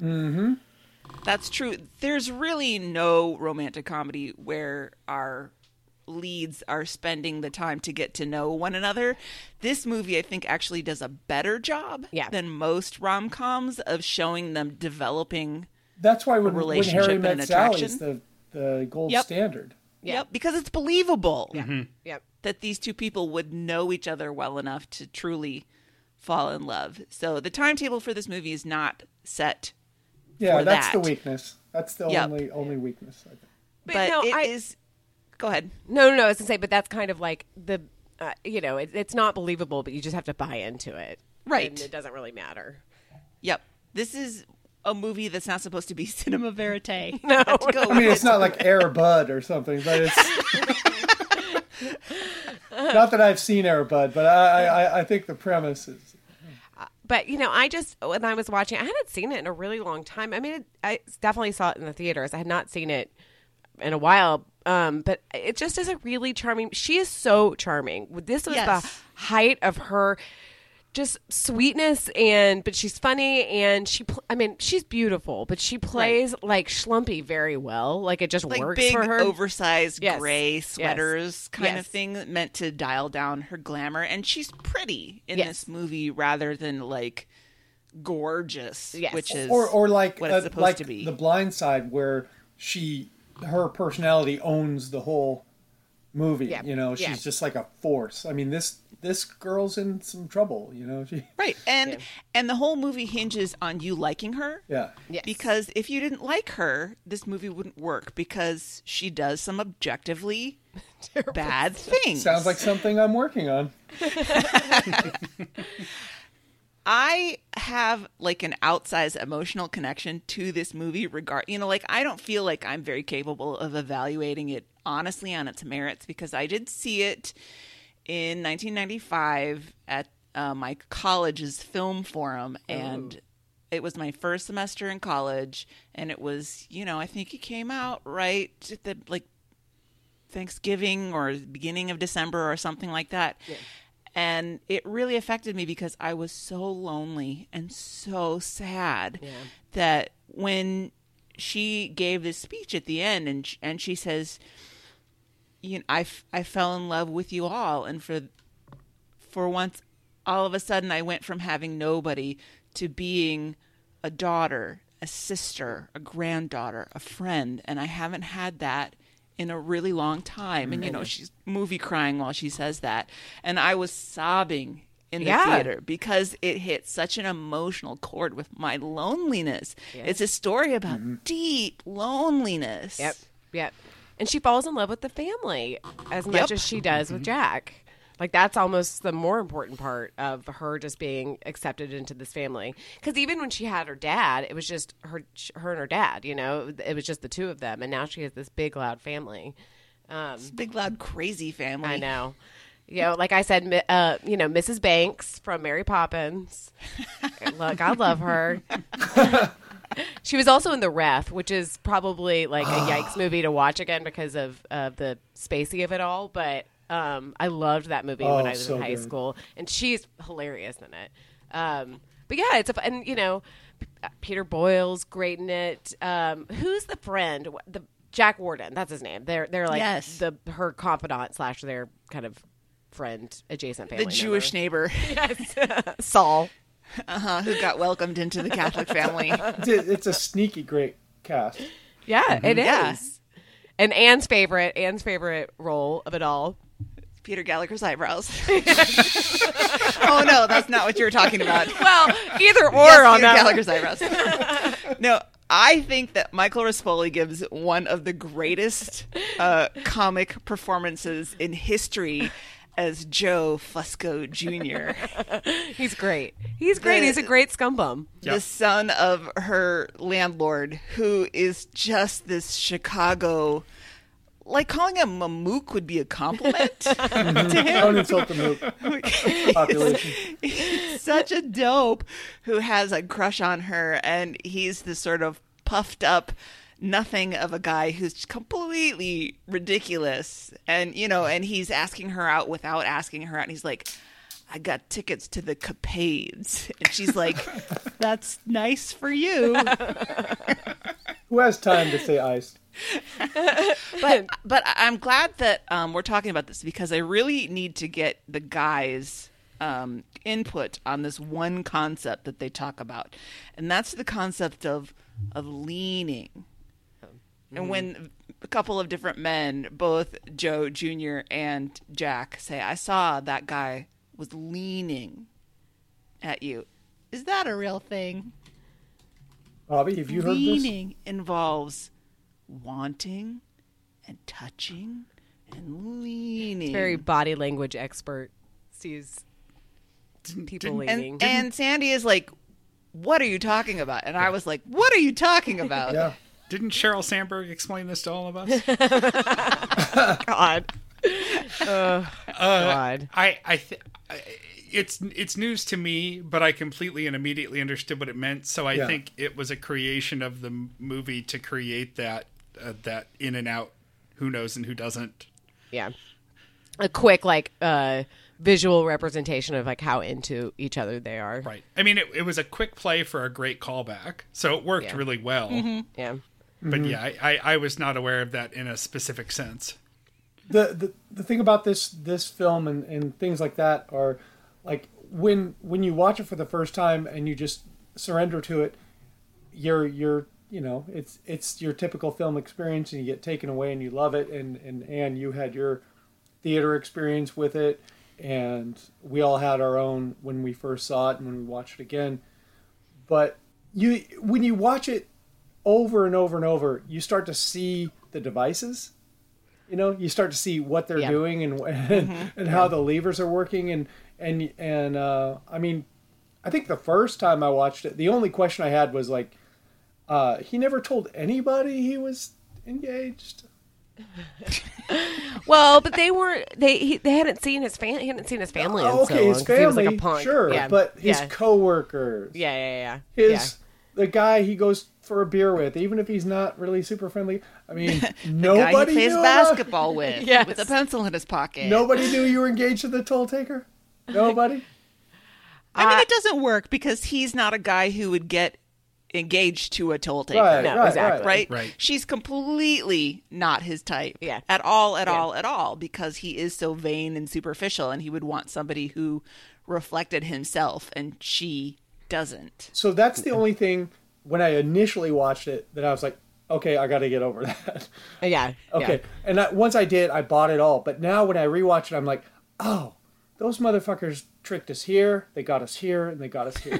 They're good at it. Well, I along with Sandra Bullock, this, being her breakout time, this is a hell of a couple years for Bill Pullman. I mean, he is, well, what he had been playing previous to this was like the Baxter. Like, he was the other guy that wasn't necessarily like a bad guy. He just was like not right. No, I have Sleepless in Seattle has been on Netflix, so I have watched it many, many, many, many, many times. And he plays this, sweet but nerdy but sweet guy. Something wild. He plays, the Yeah. second guy who's like a cuckold in his life. Singles. He's not a large part of it, but he's is in love with Bridget Fonda, and she was like, no, I'm not interested. And it's so funny because before this, I think that I thought he was like objectively a good-looking guy, but like didn't really do it for me or whatever. He just seemed sort of vanilla. And this, he is very sexy in this. Like, I was very into. He Bill had Pullman. more than we had thought. Yes. Like, he's never going to be like the dangerously sexy boy. No, He's no, the nice you'd laugh boy at that him if- parents would like. Yeah. Right. No, this Yeah. is definitely the movie that propelled him to the presidency a year later. Yes. No doubt about that. Yep, his polling went way up. When I was after college, my best friend and I, Emily, we were like obsessed with. I think we each had a favorite Bill P. She was really more of a Bill Paxton, and I was a Bill Pullman. Oh, you're Steve, but what? BP1 and BP2, and we You were made gonna the right choice. we were going to come up with like a website, but there are like a lot. I mean, not probably anymore because Bill Paxton's dead, but like there were like already websites at that point that like devoted to the differences. You can That just go doesn't to, mean he wasn't sexy when he was out there doing it. you can just go It's to like- PaxtonOrPullman.com. It's a quiz. I'm looking at it right now. It's like block or charge. Or it's like Mulrooney or McDermott. Yes. Right? Oh, but yeah, because they're kind of the same level of actor. Like they're not Tom Cruise, but everybody recognizes them and knows them. But anyway, I enjoyed Bill Pullman, and I think he is very charming and sweet in this, and you can see why. I mean, I thought of him as Lone Star from Spaceballs. Yes, So, like, yes. I thought of him as like a comic actor, not a romantic hero. No. But in this, he does it well. I get with him. Just Yeah. quick update. Congratulations. Final score 12 out of 12, 100%. You got a perfect score. You're a perfect person, and you really know your bills. The world needs you now more than ever. So please Sherpa this cause and share what critics call, quote, a truly remarkable website with those who need it most. Lord in heaven. Which is every living soul on the planet. Great job, you rule. All So right. that's Calm down, Paxton. PaxtonOrPullman.com. Oh, great. Oh, and then at the very bottom in the footer text, it just says R.I.P. Bill Paxton from Mike and Joe. See? Oh. I like how we got top billing. I think it might have been alphabetical. Probably. That's the only fair way to do it. Yeah, obviously. But yeah, no, it's a really, really enjoyable movie. You know, you don't think too deeply about it, but it's very sweet and funny, but like just a sweet movie. I enjoyed it. Are we moving on to our next one? Yeah, I just had to put PaxtonOrPullman.com into the Slack, so I remember to put it in the show notes. Ferris Bueller's Day Off, also 1986, June 86. Does anyone need a summary of this movie? I don't think so. I didn't even rewatch it because I've seen it so many times. That's what I told. That's what I do. That's what I told Dave. I was It like, saved us a couple hours this week. I told Dave, I was like, I love this movie, but I think I saw it like a month ago. Yeah. So I've watched it 3 times in the last since the pandemic started. So Yeah, I don't too even worry screened about it. me. I too screened it while I was packing yesterday, just as background noise. But like, I think I can recite more lines from this movie than almost any other movie. Yeah. yeah. And when I picked it, I think I said in the chat, absolutely Ferris Bueller's Day Off, because it's a movie about a suburban white kid who pulls off something and gets away with it. So of course I saw myself. You were a Ferris. Yeah, exactly. Well, I wanted to be. I mean, we're all Cameron, but we want to be Ferris. I mean, that's the story of the movie, right? We're not all Ferris Cameron. really is Some a of us dick. were a little more Ferris. No, I was a genie. I was going to say, Anne is a genie. Okay, but that, to be fair, yeah, and the genie thing, yeah. So I'm sure a lot of women and some guys can relate to Jennifer Grey's other great character. Yeah. God. Oh man, I can so- see that with you, Anne. I see I you felt it, genieing though. it up, trying to I catch would that have been motherfucker. so angry at the unfairness of it. It is bullshit. And her parents are so rude to her, Yep. and they're so nice to Ferris. Yeah. There should be another version where she wins.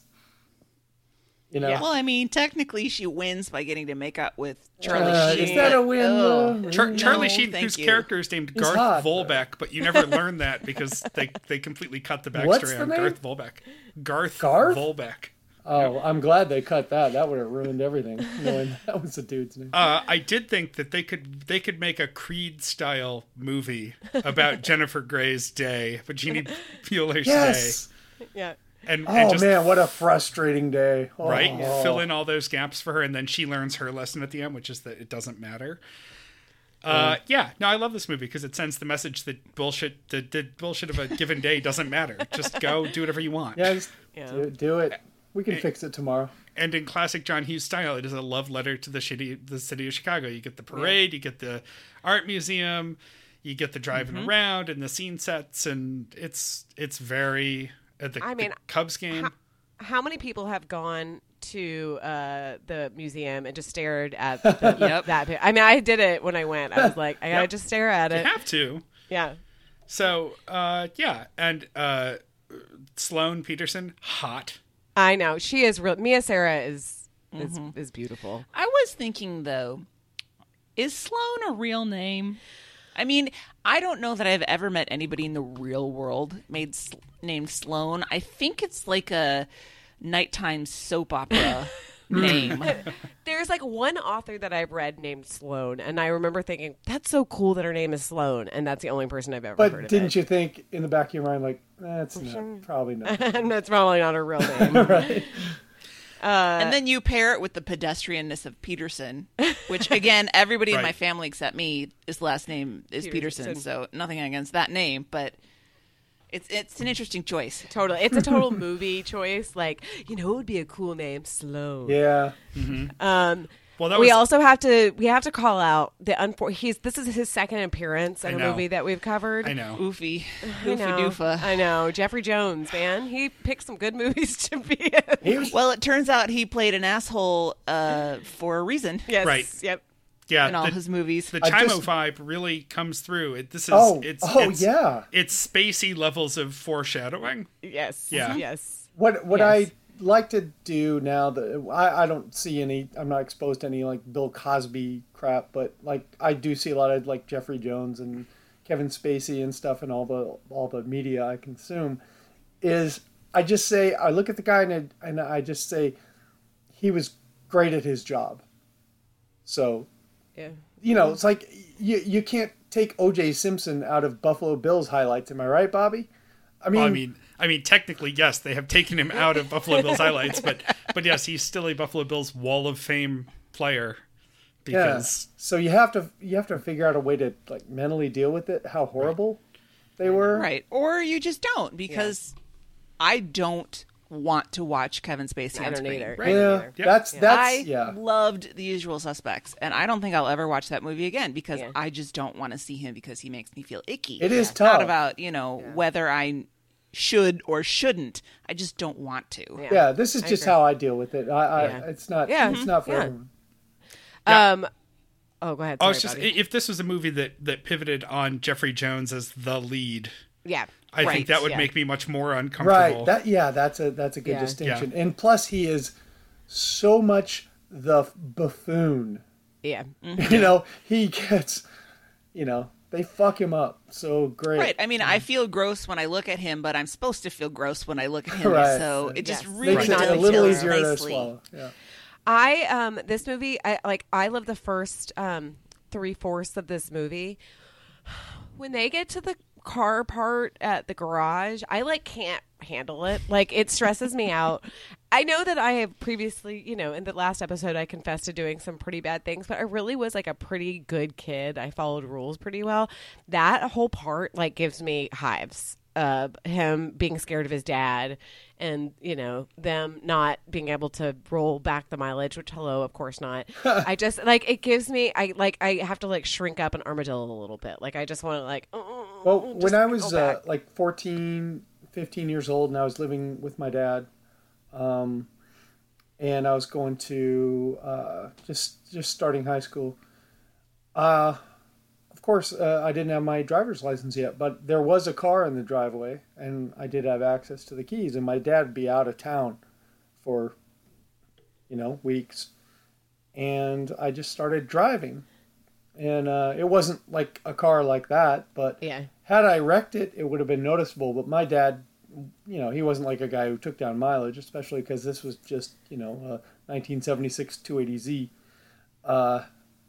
So I sort of lived the life of Ferris Bueller in that I had high school wired, but it was a much more low-key thing because when I would take a day off, and I would, because when you're going to public high school, at that time at Interlake, there were so many unexcused absences you could have per semester or per quarter, and Yeah. so I would just take them.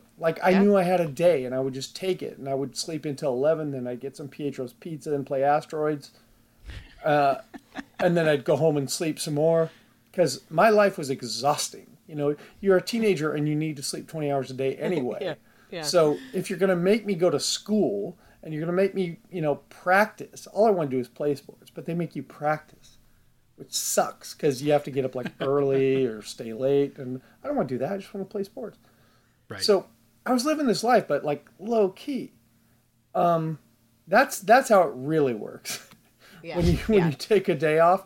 But this was just like magical. I mean, this movie made you think that anything was possible. Well, Yep. right. Here's my take on that. And I think it's the other reason I love this movie so much. It's a heist movie. Yep, for Right? sure. Everything is it's a heist movie on the fly. The Great problem point. solving abilities of Ferris and his friends to always be one step ahead of whatever's going to catch them, even in the fastest moments of grabbing the cab right behind his father. It's the quick ingenuity, and it's like Ocean's 3 set in Chicago in the 80s. and what they're stealing is a day of freedom. Yeah. Right. And it's just, that's so much fun because I love it when a plan comes together and Yep. it just all works. Yep. It all works. I mean, there's no movie about what happens to Cameron that night. Oh, I know. So, Okay. Well, on that tip though, is Alan Ruck like the other Paul Rudd in that he really doesn't look that different? Like I watched Succession. Oh, right. And he doesn't look that different. Like he's in his maybe he's in his 60s now, and he like basically looks the same. yeah. Yeah, he's 64. And Damn. he's like, you know, he's Salt and Pepper now, but he basically looks the same. When he was shooting Ferris Bueller, he was the same age as Wilford Brimley when he shot. So it gets really weird. Oh, good one. So, good one. yeah, my recommendation is go rewatch Ferris Bueller's Day Off. It's fun. Because if you haven't seen it, what are you doing with your Yeah, life? what's wrong with you? Yeah. That was definitely a movie, and I might show it to B. But that was, I remember my aunt. I have a young aunt, and I would go spend the night at her apartment, and she took me to go see Ferris Bueller in 1986. So I was 7 or 8, and I loved it. I thought it was so much fun, and as something that Dave and I talk about a lot with older movies, meaning movies from the 80s. Sometimes you watch them, you know, when you were young, you're like, oh, this is so great. And then you watch them again, and our brains have transformed in a way that it seems super slow. So, like, when I was watching About Last Night, I was like, Jesus Christ, this movie is so slow. Like, it's like, you know, the beats are just like, come on. But Ferris Bueller is not like that. No. Like, there's so much going on. It's really snappy. Like, they Yep. don't linger too much on anything. So, anyway, I agree. So, now are we ready to move on? We're actually to- just about out of time, Hillary. So we're Shut going to have up! to... No! So if you have a quick 2-minute synopsis of The Fugitive, Oh my we'll shut up. goodness. We'll clear out and let you have the Speaking floor. of something where the beats are snappy, Go. A perfect movie. Okay, it's The Fugitive. Y'all all know I've talked about it so much. It's really one of my favorite movies. Weirdly, a movie I used to watch over and over again. If you haven't been able to tell, that's like a tick of mine is watching movies over and over and over again. For some reason, I had it on VHS. It's or a nice something, step but- up from Spotlight. I mean, Yes, it Spotlight's is. a great movie, but watching it over and over again is super weird. Watching it before bed every night. You know, like, oh my God, it's gonna be a rough night. God. I saw The Fugitive when it came out. It came out Christmas break. Okay, let me see when actually the release date because I remember. Yeah. Oh no, it must have it started right before school because August 6, 1993. Okay, Guys, so I saw. let me stop you right now. Okay. I think the best thing that's come out of all this is not just us talking about these movies, because like people can't keep up if they haven't watched a movie, you know. Yeah. And we should put the movies out, I think, before, you know, rather than springing them on people during the show. We should tell people in advance what we're going to do, and you know, give them a few days to watch it before they listen to the show. But the thing that has struck me this is concludes our editorial meeting. not the analysis. I mean, everyone's going to have their own take, and it's all great. But what I love hearing is where you were when it hit you, like Yes. what Anne was talking about when while you were sleeping hit her. Yep. These are the stories that I like the most. Is like, what were you doing? When did you see it? How did it affect your life? And how many zillion times have you watched it since? That said, Hillary, go. Editorial meeting Okay. over. You can cut this out. So I saw this right before my freshman year in high school, and I just like loved it. This is so my type of movie. Like I was saying before, it's a mid-tier, well done, star-driven movie that's well written, all that. But I remember, I think I've told this before, and I know I have, is that in my world history class, my freshman year in high school, for whatever reason, the teacher, this man, let me get up in front of class every day because I talked too much, and he let me have like a little monologue before class started every day. And I remember I had a whole one about The Fugitive and why it's such a good movie. Oh my goodness. So anyway, I'm sorry. I love- I'm now just picturing you standing in front of the class like a late night TV show audience and being like, I So- was like at the podium. "So like, what I about was this like- one? Did you hear about this?" Those clowns in Congress. Anyway, The Fugitive. But for whatever reason, I was taken with it, and I think I went in with it with such low expectations. I knew what The Fugitive was. I knew what it was based on. It was based on a 60s TV show. So I kind of wasn't expecting anything, and it just was so well done. I love a kind of cat and mouse crime procedural, and just the different parts of it just charm me so much. You know, Harrison Ford is great in it, but he plays a really subdued role. So it lets Tommy Lee Jones as like an asshole, but like a really good asshole at his job. Oh, thrive in Hillary's this. competence porn. I know, he's so good, and his team. I love his team around them. They're so like we got Joey Pants in there, like, you know, making a star turn, but they're all like doing their work, and I don't really understand the jurisdiction of the U.S. Marshals being involved in this, but whatever, that's for another podcast. But I like that they're not treating it as like let's figure out why this guy was convicted. And actually, it's total bullshit. It is kind of funny at the beginning of the movie when they're like, book him. Like, why are you booking him? There's no reason to book him. Like, it doesn't make any sense that he was booked. Do like a modicum of digging into this, and it all breaks down. But yeah, okay, so Dr. Richard Kimball was sentenced to die for killing his wife. Mhm. Oh, by the way, I found that death sentence to be a a little bit unrealistic. You know, God a have rich mercy white on- doctor I who know. killed one woman would be sentenced to death. No, I don't think so. I know, and they're like, He'd why, be out in 20. why did he do it? Well, they would have built a defense. Once they knew he was fucked, they would have built a defense saying, like, she was sleeping with this guy Yeah. and doing this. Yeah. And I mean, stealing his listen, money, and you know they would have. I mean, if I were the lawyer, you know, I would have said, "Dude, you're pleading guilty, but you're getting out in like a year and a half." So Totally. I mean, Right, it and just, she's dying on the phone. I mean, the sum total of their evidence really is that she's dying on the phone, and she whispers her husband's name and then Richard. says, "He's trying to kill me."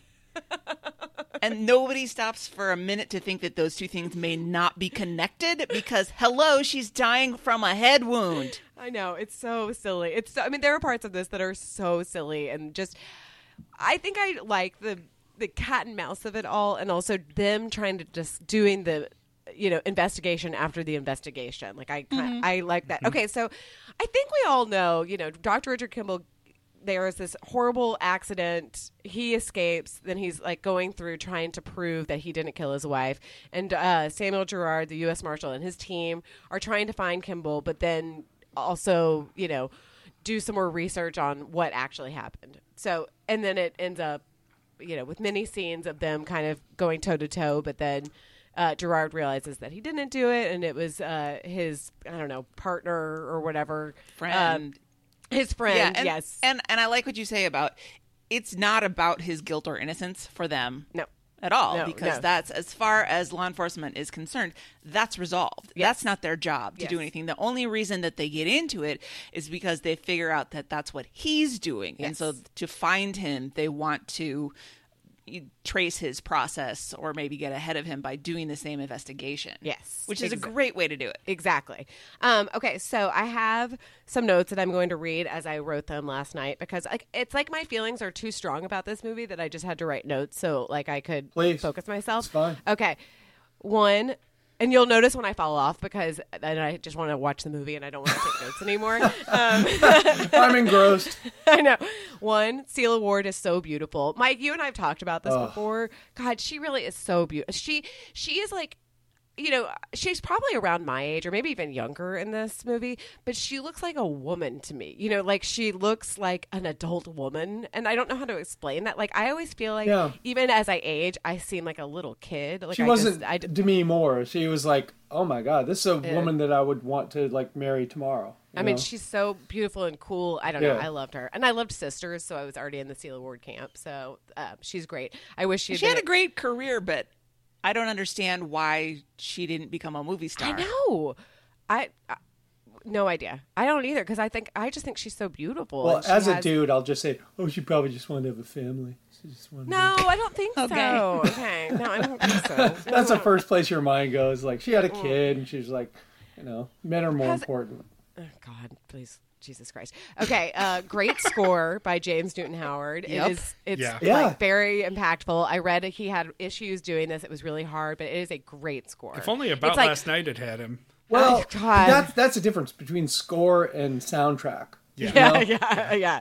Soundtrack really, you can get off track. With a score, you know, usually you're better. It's less risk. I like this because it's sort of like mournful, but also like suspenseful. Yeah. I love the use of real Chicago cops because that guy and his glasses are just so great, and his accent is wonderful. The cops do not come out of this looking very good. No, I will say No, this is a very anti-cop. They're complete yuttas. I rewatched this movie last night in bed, and when I reached the first scene where you could really get a clear picture of that guy's face, I just sent it to Hillary, and I said, Chicago PD in the early 90s, eh? Yeah. I think it's probably Chicago PD now. Exactly. It's just that dude's son. Yeah. That dude is the second nephew. cousin of Sorry, I meant to say nephew. That's a better button on it. This is a question for Anne. Do we like the beard? Yeah. I like it. I think it looks nice on him. Yeah. It maybe needs to be trimmed back a little bit, but I enjoyed it. It makes him look doctorly. Yes. Yes, I agree. And they did have to set him off from like what he looked previously. Right. A little dorky, a little academic. Yes. His tuxedo too, with that vest.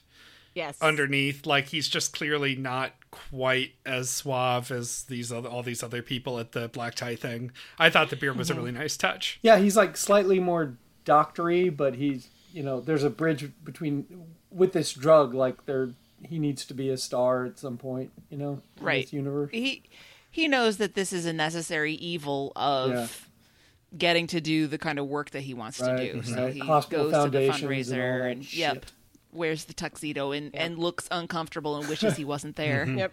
Yeah, he's good at looking uncomfortable. Yep. Mm-hmm. Yep. I just thought of that. Well, the thing always that does. I really think that he does well in this movie is that he's not a badass. No. You know, he's not the action hero who's always got everything in control. He looks terrified for most of this, especially after he's jumped off the dam and survived. And you know, okay. Like we wouldn't have jumped off the dam, but but we can. He's not doing it as a hero. He's doing it because he's terrified. Right, because he's desperate. Yeah, he's desperate. He's been sentenced to death. So. When he's floated down the river for a while, and he finally crawls out, pulls himself out onto the bank, and he just lies there, and he looks like he's going to have a nervous breakdown. Like he's so scared and so exhausted.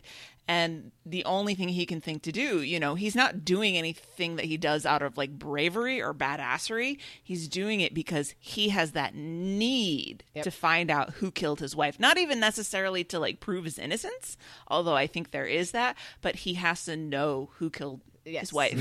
And so it's not the swaggering action hero. It's this man who's smart and his brains are what enable him to stay ahead of the people chasing him and do what he wants to do, but not because, you know, he knows how to fire a gun or punch somebody or anything like that. His superpower is his medical degree, basically. Like that's how he can survive and that's how he can figure stuff out. Okay, real quick. Harrison is so good in the scene with the cops when they're kind of badgering him because he looks so like, I don't know. I just thought it was a really good acting scene with him where he's like so upset and he can't answer them, which makes him sort of seem guilty. But I thought that the 911 operator was terrible. I'm like, just send some help to her when she's calling and she's like, ugh, and she's going, somebody's in your house, ma'am. And I'm like, just send somebody.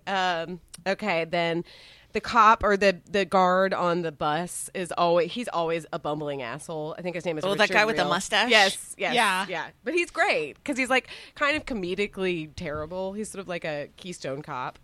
I looked him up. I think he has some unbelievable number of I'm sure. of IMDb credits. You keep going. I'm going to look back up and see. I said that the train/bus scene is a masterpiece scene. It's wonderful. And then I just said, Joey Pants. Love him. I love all of Gerard's team. I think that they all have different personalities, and you don't know all of their names, but they kind of all get one little like scene. And I love when Gerard says, "Well, shit, Sheriff." I thought that was funny. Gerard's. Go ahead. Breaking in here, I have the information. Richard Reel, who played the bus guard, 414 IMDb credits. Jesus. He's probably low-key kind of rich, like just because he can, he's not a star, but he just kind of cobbles up all these movies. He has to have someone I would like guess a there's some, wheelbarrow like, back voiceover. from the Yeah. from the mailbox with Yeah. all the $1.78 checks. Yes. I don't see any like cartoons or Which is weird because he definitely has a voice for that. he did play Santa Claus in Puppy Star Christmas Yeah, I saw in that. Great. 2018. I where- did wait, not, looks I like did he not just like the wore- ending. It's, like, where was that set? crazy. I just want to add it to our running notes. Puppies not at the North Pole. Oh yeah, good point. Space. We've already done A space. song filled. Wait. Oh, you guys, this is from Airbud Entertainment. Oh. A song-filled new Airbud Pup Star movie that introduces 4 new pups to the family who stow away on Santa's sleigh and find themselves trapped at the North Pole, trying to save the world's Christmas spirit. Okay. Well, when we get to the North Pole show, Yeah, then. Puppy Star Christmas. 2027. Perfect. Also, second Air Bud reference on this show. It's an important part of our lives. He was also in something called Paw Parazzi, which looks like it stars a Pomeranian or something, but I won't read this. Parazzi, and not to be a Sorry. stickler. I know what a stickler you are Yeah. for pronunciation. You try saying Paw Parazzi for the first time when Well, looking at it. I let you have a pass at it, and then I corrected you. Correct. All right, word of the day. Oh, okay. All right. The speech, Gerard's speech, it is mocked as it was at the beginning, 4 hours ago at the beginning of this show. But it really is a good, fun speech. Oh, and I don't my know. God, I it's just, I got goosebumps when I was listening to it. This is when What a Harrison boss. Yeah, he is. He's a really good boss. This is Harrison Ford when he's stitching himself up. I said Harrison has a tight bod. Even like Yeah, he his, does. I was like, dang. Yeah. He's never shown up chubby to anything. No, he's like a thin guy. He's just one of those. No, but he's never one of those guys that like gets jacked. No. No, exactly. he doesn't He do doesn't that need shit. that. Yeah, that's a good point, Ann. He's never He's been just like firm. Raging Bull or the mechanic. He's like, look, I'm Harrison Ford. Send me a script that, I look like me and I get confused and I can have an uncomfortable. earring in it. I I can do crash think a that's plane. really an unfortunate choice that he made. No, Yeah, that really was rough. sticking to it. I think that the synopsis of what you were saying is, Harrison saying or Dr. Richard Kimball saying, "I didn't kill my wife," and then Gerard saying, "I don't care." Yeah. Like he doesn't Yeah. care about it. It's again, there's so Not many his job. quotable lines in this, but he doesn't care. He just wants to like apprehend him because that's his job. I love federal marshals, by the way. I know.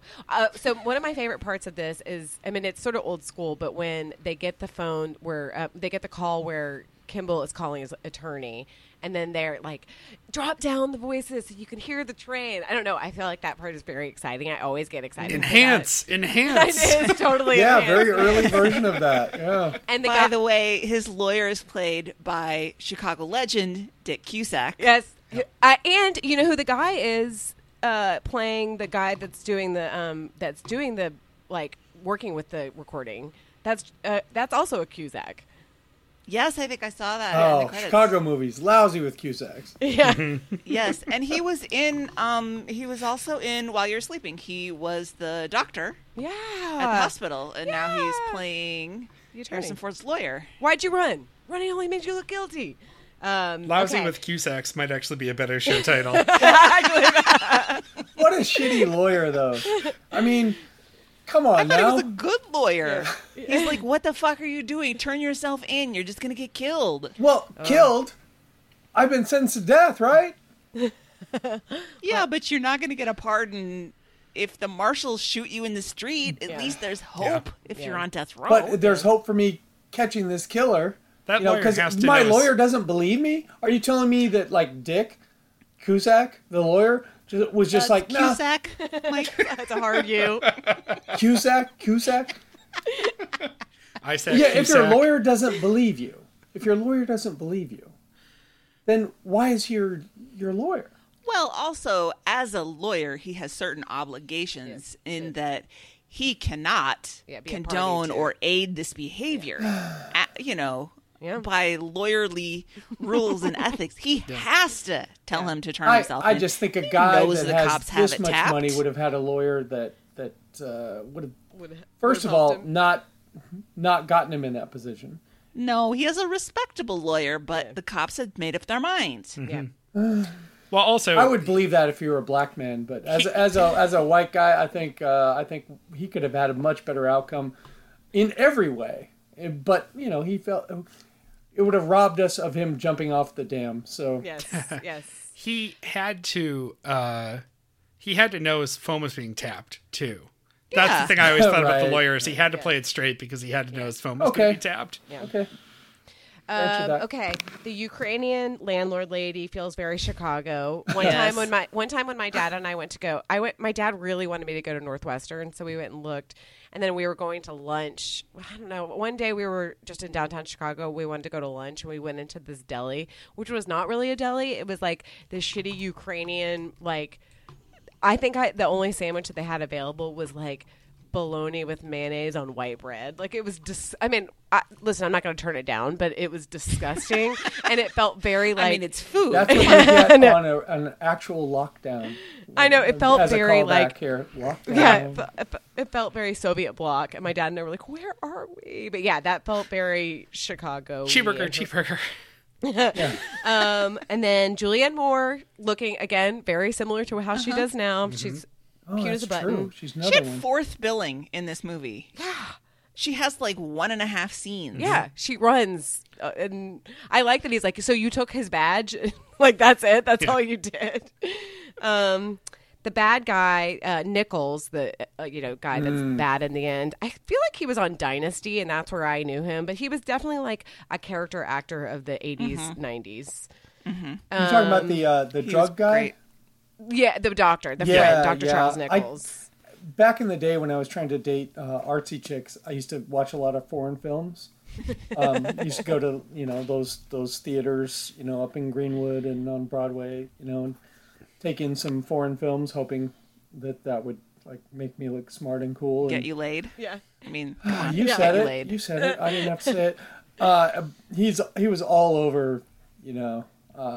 I think he was Danish or Yeah, I he's think Dutch. Dutch, Yeah, right? Yeah, one of the D ones. The Third Man, The Fourth Man, all these movies. I saw him in a lot of shit.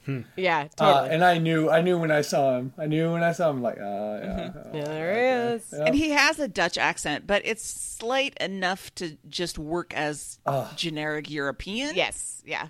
Great movie So villain. it can. He Yeah, is. he's great. Although I have the same criticism for this as I did about Good Will Hunting is why did they have to call him Charles Nichols Yes. when he's so clearly not American? Yes. I still believe that he I know, could have gone so to med weird. school. They could have been friends. Yes. But they couldn't give him just a Just non-white bread name. Give him his Yes. acting name, whatever that Yep. Yeah. Smorgasborgen or whatever his name is. I mean, Jerome Crab. yeah, Heroin crab. with all the weird initials. And Yeah. accents. No, but he does a good job. Jane Lynch, that's another cameo, and Yeah. she's great. And I remember when I saw her maybe in like Best in Show, and I thought, I've seen her before. Where have I seen her? And it's just kind of odd because this is not a funny role at all. But she did. I don't know. I thought she did a good job. She had some sly humor to her. Yeah. Though. Yeah, but it's. I mean, again, it's like Julianne Moore. I mean, it's a 2-scene appearance. I love old school, like old technology when they're trying to trace a call and they're like, string it out, make it longer. I don't know why I Yeah, love they So always how make the the hand kids, motion. Yes, the hand moment. The hand motions, like draw it out. I don't know why it delights me. Stretching Like, taffy over there. and then I just wrote, they switched the sample. Yeah. Because I like to say that. And then there actually is a good John Mulaney stand up, and he like basically does that whole speech, like, and it really, that's what endeared John Mulaney to me, is how obsessed he is with The Fugitive, because he kind of I like John Mulaney. I think he's fine. I just want to get to pick Right. whether I watch You're not him or besmirching at all. I mean, I meant to introduce you as a John Mulaney superfan, but then I decided to go down the movies instead. put it in the show notes, and then she'll never hear the end of the John God. Mulaney YouTube video. and then basically it wraps up pretty quickly. You know, they have this final kind of battle royale in the washroom of this hotel, and that's fine. It wraps up, and it's you know. Yeah, it is the what it action is, but sequence with the bus crash is one of That's the the high greatest point. Yeah. scenes of all time. Yeah. Yep. Yeah. The wrap up in the laundry room, it's good, but after you've seen the bus crash scene, you're like, Right. what can you fucking Well, do after that? everything that happens in the bus crash is so believable. Yes. Yes. You know, it makes sense, like from a technical standpoint, from a physics standpoint, from something that Bodily would actually injury. be realistic Yeah. that could happen. Yeah. I do not believe that two men could fall through a skylight multiple Yeah, floors see, yeah. onto an elevator and Yeah. walk away without grievous bodily injury. It's almost like that was the gateway to the ridiculousness that would follow in action movies. You know, it's like you had the bus crash sequence that you could have wrapped up with something much more subtle and no one would have cared. But that, Right. the laundry room thing was like, come on now. I mean, your insides would be Oh. like trickling down your pant leg if you had taken that fall. Oh, it's so gross. And I hate when Joey Pants gets hit in the face with the swinging. yeah. Yeah, bad that's boy. brutal. That's visceral. But I remember when Gerard drops his gun, but then also when they get to the car and he takes his handcuffs off and gives him like the ice pack or whatever, it makes me tear up a little bit. So And Harrison Ford says, I thought you didn't care. I don't, but don't tell anybody. Yeah. And then Tommy Lee Jones went on to win. I'm sure Harrison Ford was probably grumpy about it, but Tommy Lee Jones went on to win Best Supporting Actor for 1993, and it was nominated for 7 Oscars, including Best Picture. I believe the other ones were just more like sound editing. It didn't win, which is kind of crazy because I think that it's pretty phenomenal. 1993 is a really tough year because it's the Schindler's List year, and so it's like ain't nothing going. We can And also- re-Oscar every year. That could And- be something and to do at also- some point. Jurassic Park was that year, so it was like both of those came out. So you got the like high low of Steven Spielberg, and like Jurassic Park's going to win every below the line Oscar, where Schindler's List is going to win. And I think it was Yeah. Philadelphia It got was that year. squeezed. Yeah, so it was a lot. Anyway, that is one of my favorite movies. And when this is my one little anecdote. I can't say it. Anecdote about it is that when I went to go to see Hamilton in Chicago, 4 years ago, I was on the L and I texted my dad, I'm on the L. What movie am I thinking about? And he said, The Fugitive. And I'm like, oh, that's my dad and I really know each other well. He heard the train tracks. He heard the... He did. And he texted back, well, you were sleeping. Hillary, do you remember who the other nominees were? For Best Picture? Best Supporting Actor. I'm Oh, sorry. gosh. I would say Ben Kingsley was probably one. No, do you want me to look at I would guess Ben him. Kingsley I'm just... trying to look it up. It's almost but- like begging for Oscars. Every time the camera's on him, he's like, could I get an Oscar? Supporting actor. Not that he's Let's not see if I good. can Quickly. No, not 19. See, I hate... Hillary, it's okay. Do your research. I'll put a button on this while you do it. Okay. Yes, Okay. please. The movie came out on August 6th, 1993. This movie's called The Fugitive. Can you guess what I was when I saw this movie in the theater? Yeah. A Fugitive. For like 2 more months. Less than 2 more months. Did you see it in the theaters? I saw it Was in the it theater. so meta? I didn't even think about it. See, that's the weird thing. You know what I mean? Like, I didn't until like years later. I had no perspective. I was just like, this movie's fucking great. You know, I didn't like get any tips or. You didn't. Wow. You didn't hear "easy money" and just your eyes lit up. No. I think yeah, exactly. I was established as a criminal and a fugitive, and I wanted to stay a fugitive, and I wasn't trying to catch the real bank robber. So let's just say that. The other thing, while you finish your research, Hillary, is I am the only one among us who has spent a large amount of time inside of a prosthetics lab. Oh, actually, I was going to ask you about that. I was like, is it like that where they're like showing you how to use the arm? Oh, / totally. leg? This is your movie, isn't it? Totally. I mean, I had my guys, my lady and my guy, and they showed me all the shit, and we went into the lab, and they showed me how it was made and what I could expect. I mean, shit, I knew that shit backwards and forwards, or I know it now, I guess. Yeah. But when I see the movie now, I'm like, yeah, of course. Yeah. I love it. I just Okay. While you're working on your research, I just wanted to chime in with. I like this. This is a new segment while Hillary works on her research. We glossed over one Julianne Moore thing, which is her line, which is I think one of the pivotal points for Tommy Lee Jones' understanding in the movie, which is when he asks about the kid. Yeah. And that whole Saved his little life.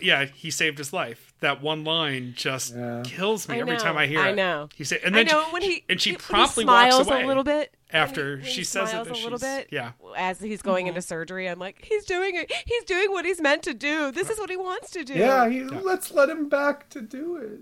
Come on. now. Okay, so circling back, I'm sure Anne has found it as well. I was wrong. It's God, not. this is an impressive Yes, list. Yeah, it is. I Yes, have it it is. now Holy too. shit. It wasn't Ben Kingsley. I forgot about Ray Fiennes. Yeah. Yep. That's okay. He'll I'm- pardon you. Amazed. Yes. Ray Fiennes did not win for Schindler's List. I know. I don't know. Sometimes they just want to give the character actor just a little nod for this, and this was such a big money. It made so much money that I think it was the combination of making the money and also being a critics liked it as well. So yeah, it's Leonardo DiCaprio for his first nomination, I believe, for What's Eating Gilbert Grape, a role he could never play again, ever. Again, he's not bad in it, but it's definitely going full R word from Yes. Uh-huh. Yep. Yep. Ray Fiennes for Schindler's List, and that was the first time I had ever really seen him in anything. John Malkovich in The Line of Fire, which I think is one of my dad's favorite movies, and then Pete Postlethwaite in The Name of the Father, which I've actually never seen before. But he killed it. Yeah. Oh yeah, I haven't yeah. seen the Malkovich role either, but I can't just sit Is here and that say, the, "Oh, that asshole Malkovich." It was probably terrible. No, I'm not. In the Name of the Father, that's Daniel Day-Lewis. Yeah. Irish. IRA kind of Yeah. deal. Mhm. Yeah. in There's his wheelhouse. 90. It used to be 1939 and 93 were the two big, these are the best movies ever made, kind of, because 39 is Gone with the Wind and The Wizard of Oz, and then 93 was Schindler's List, and I mean now I don't know. It's tough because Schindler's List is so not a rewatchable movie that No. it's I said it's on Netflix, and I keep thinking, who's I'm going to watch now? I mean, I guess it's me watching Spotlight, Right. but No, but who in their right minds is going to be I'm going to pop some popcorn and watch Schindler's List for the next 4 think hours I- and then cry? I'm not sure when it came out, but I don't know if I could have seen it when it came Yeah. out, and I have not seen it. And I don't feel like I need to because I feel like I'm woke enough to be anti-Holocaust. That is saying something in this day and age. So yeah, it Yeah. is. Without having sleepless nights, It is a beautiful movie. It I'm is, sure. but it is tough, Like and Precious, it is not a I haven't rewatchable. seen that. I mean, Yeah. We watched it in my dorm one night, like, before everybody had their own devices in their own rooms. We actually watched it in the lobby on the communal Yeah. TV and the VCR that you had to borrow. Yes. plug it in, And screw it in. and probably 20 people watched it, and we were so sad after it. We had to watch a comedy until like 5 a.m. Weekend at Bernie's, Like, everybody. we can't go to bed now. Yeah. No, it's tough. I mean, I think there is a Seinfeld about somebody making out in Schindler's Yep. List, Yes. which is Yes, actually there a is. really Yeah, he got caught by Newman. Seinfeld Yeah. made out with his girlfriend in front of Newman, and he saw it. And Oh man. Okay. So anyway, go ahead. Well, I scrolled down to the next category for that award season, and it's Holly Hunter winning as actress in a leading role for The Piano. And that got me thinking about broadcast news, which reminded me that that's who the Demi Moore character in About Last Night kind of reminded me of, was the Holly Hunter character in broadcast news. Not in performance, just in general appearance and demeanor. Broadcast news is great. But yeah, 39 is also when 93 is when Sleepless in Seattle also came out. Oh, What's Logo I to watched do that with one. it? I used to go to the theater every day, high as fuck. This little theater down by the San Diego Sports Arena where the Clippers used to play. I went to sleep. I went to that fucking movie like every day. It's a good movie. Every Very day, high and I would concept, sit but- there like for 2 showings, just because it hit me, like because it was home, Yeah. Yeah. Yeah. And because it was a goddamn great movie. I wouldn't have gone back to it if it wasn't a good movie. It's a really good movie. But I have that whole thing memorized. Also, So I Married an Axe Murder. That was another movie that played in the same theater, so I would just go back and forth and try not to get recognized. Final note from that year: Philadelphia and Schindler's List both lose to Mrs. Doubtfire for the makeup Oscar. God. Oh, well, makeup Oscar. I mean, Yeah, just throwing that out there. they did do it up for Doubtfire. Oh Lord. It doesn't look real though. I know. Philadelphia is actually that's a spectacular makeup job. Yeah. Actually. I, again, haven't seen it. It's like a Schindler's List. You for know me. what? It's not. The Philadelphia is very, very, very, very sad, but it's so well done, and it's actually like very and more interesting than you think it is. It's not just like an Oscar movie. It is a really interesting movie. I'm not defending myself, except No, I am I'm just anti-HIV. Let's get on the record. AIDS is bad. Anti-HIV, AIDS, and anti-Holocaust. You really. So far, I'm getting there. I still hate the blacks. So woke. All right. All right. Let's. Yeah. You can tell we've gone too long. And one step across the line. Stop it. Question of the week is your Chicago movies, and also please give us your teen movies for Bridget. Yes, please. Right. I mean, she's 8. She's practically there. So know. we're allowing the double entry. If you've ever seen Hillary's Instagram stories, she's 8 going on 18. I know. Good Lord in heaven. Oh, Lord. All right. I'm going to do Tisha Recommends. I just have a quick recommendation. I know this isn't like Podcatcher, but Nice White Parents is a limited podcast from, I guess, Serial or This American Life or Serial whatever. Productions. Yep. And it's just a few episodes, and it's really well done. It's just about I think about this a lot whenever I say like, oh, my kids go to a good school. Like, what does that mean? I used to think it just meant it's a now it just, it means it's like a mostly white school. So it shines a light on that and how white parents control the narrative in all of these schools and making them quote unquote good, and how silly some of the stuff is. And I enjoyed it. It was a reflection of myself, and I think people should listen to it. Yes, kind of how white parents with good intentions either pervert those intentions so that they don't benefit minorities or don't follow through on the things that they say they will. Now, I haven't listened to it because I'm not a parent, which I don't watch the news. I don't watch the news because I'm not a parent. But, like, it doesn't speak directly to me like it does to you, Hillary. Yeah. And it's like, I can't take any more of how white people suck I know, right now. I know. I mean, it's pretty self-evident, so Yeah. I don't need to like go through a whole another. No. Like, here's this new avenue in which we're terrible. Yeah, no, it's I know. it's depressing, but I kind of like that, and it was done by a white lady, so I kind of like that. I mean, not that it made it more palatable, but how she was like, "Oh shit," and thinking about schooling for kids is just as. But yeah, I agree. I mean, it's tough. It's tough, but it was interesting, and it's very New York based, so it's like it's sort of the whole system there is very different than how it works here, and it's intriguing to me. There's a lot more choice as far as where your kids go to schools. It's not as neighborhood based, so I don't know. I thought it was interesting and quick. I like a an end to my podcast, unlike this one, which is going on its third hour. Yeah, Shameless, we need a word count to see who is most responsible for this. Probably me, as usual. shameless Amazon plug of the week. Boulez conducts Stravinsky, the 6 CD box set. That's what I'm putting on. I actually ordered that for work this week for something unrelated to my daily with your life. monocle. Yeah, exactly. So, Firebird is Firebird on there? yes, of course. Of course it is. Pierre Boulez, latter half 20th century master French composer, conductor, founder of many great musical organizations. Great CD set. I don't expect any of you to buy it, but I do expect you to go into the show notes or on our website, click on the link to go look at it, and then go buy whatever garbage entertainment you actually want. On to housekeeping. Hey now, that's not nice. Hey, listen, You just I bought About disparaged- last night. Yeah, I was gonna say, I bought several movies to watch this week. Mike, you just disparaged an entire race of people like 10 minutes ago. Shut up. 10 minutes ago. I'm sorry when I minutes ago. said the blacks. I meant blacks. Oh, God, stop. Damn it. All right, Bobby. I can't edit it out now. That's the worst part. Housekeeping. I was capitalizing it, he says.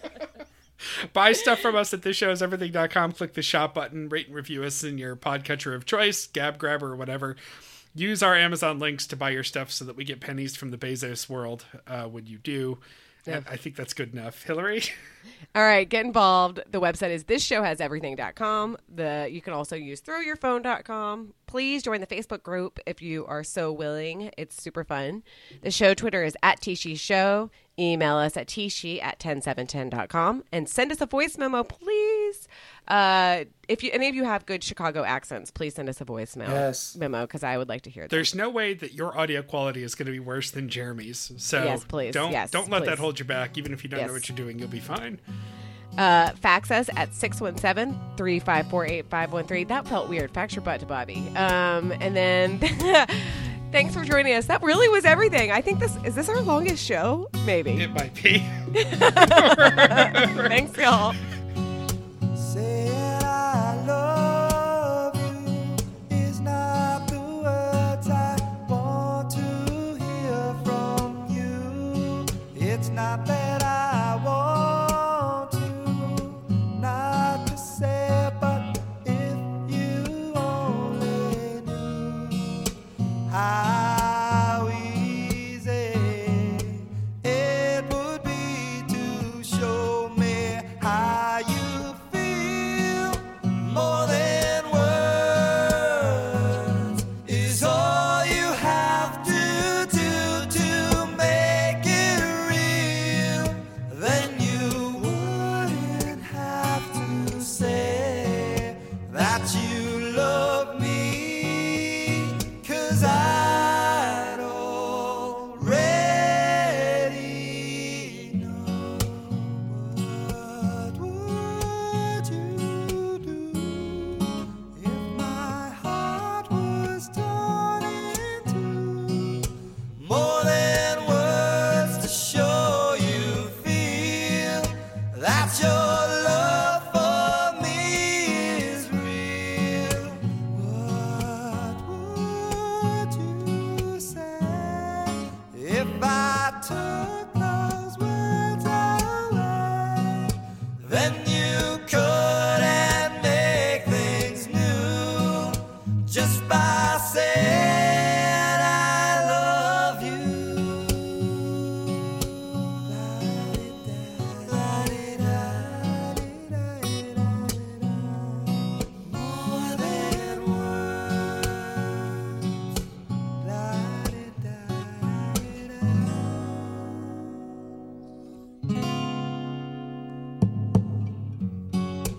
Now that I've tried to talk to you and make you understand, all you have to do is close your eyes and just reach out your hands and touch me. Hold me close, don't ever let me go. More than words is all I ever needed you to show. Then you wouldn't have to say that you love me, 'cause I'd already know.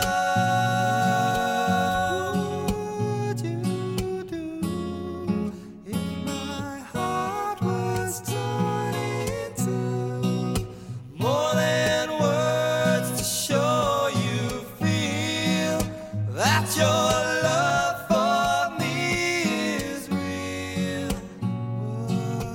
What would you say if I took those words away? Then you couldn't make things new just by saying I love you.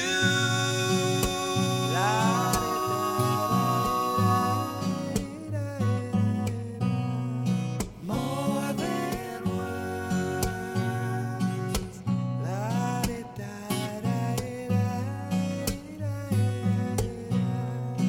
More than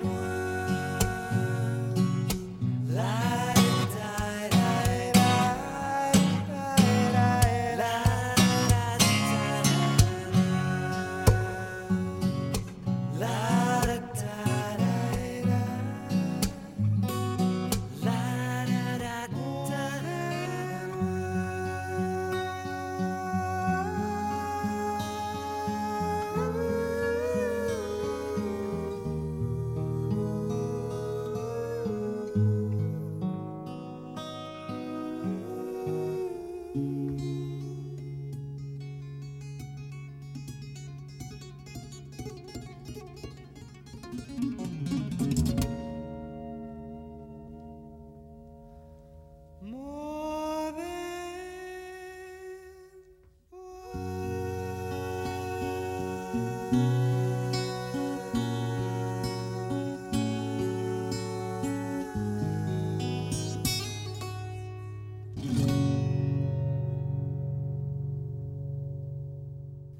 Oh, I forgot. What? Did anybody watch the Fugitive TV show remake with Tim Daly Oh, in No.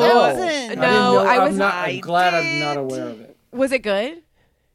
I mean, it got canceled. I know, after, like, I know. 18 episodes, but I watched Tim Daly. Yeah, Tim Daly's a Sure. cutie. Wings. He's my Who favorite doesn't of the love Wings it? brothers. I would not go for Steven Weber. You know that I No. like the serious, Yes, of course. responsible older brother. Think- every course. time. Things we forgot also reminds me. I forgot one of my favorite while you were sleeping scenes, which is when Joe Jr. is working on the car, but he just pops up into the screen with a hammer. and then he like has a manual in the other Yeah. hand, and he looks at the manual, and then he looks down into the engine. I love that kind of throwaway shit. It's So amazing. good. It's so good. Good night, everyone. All right.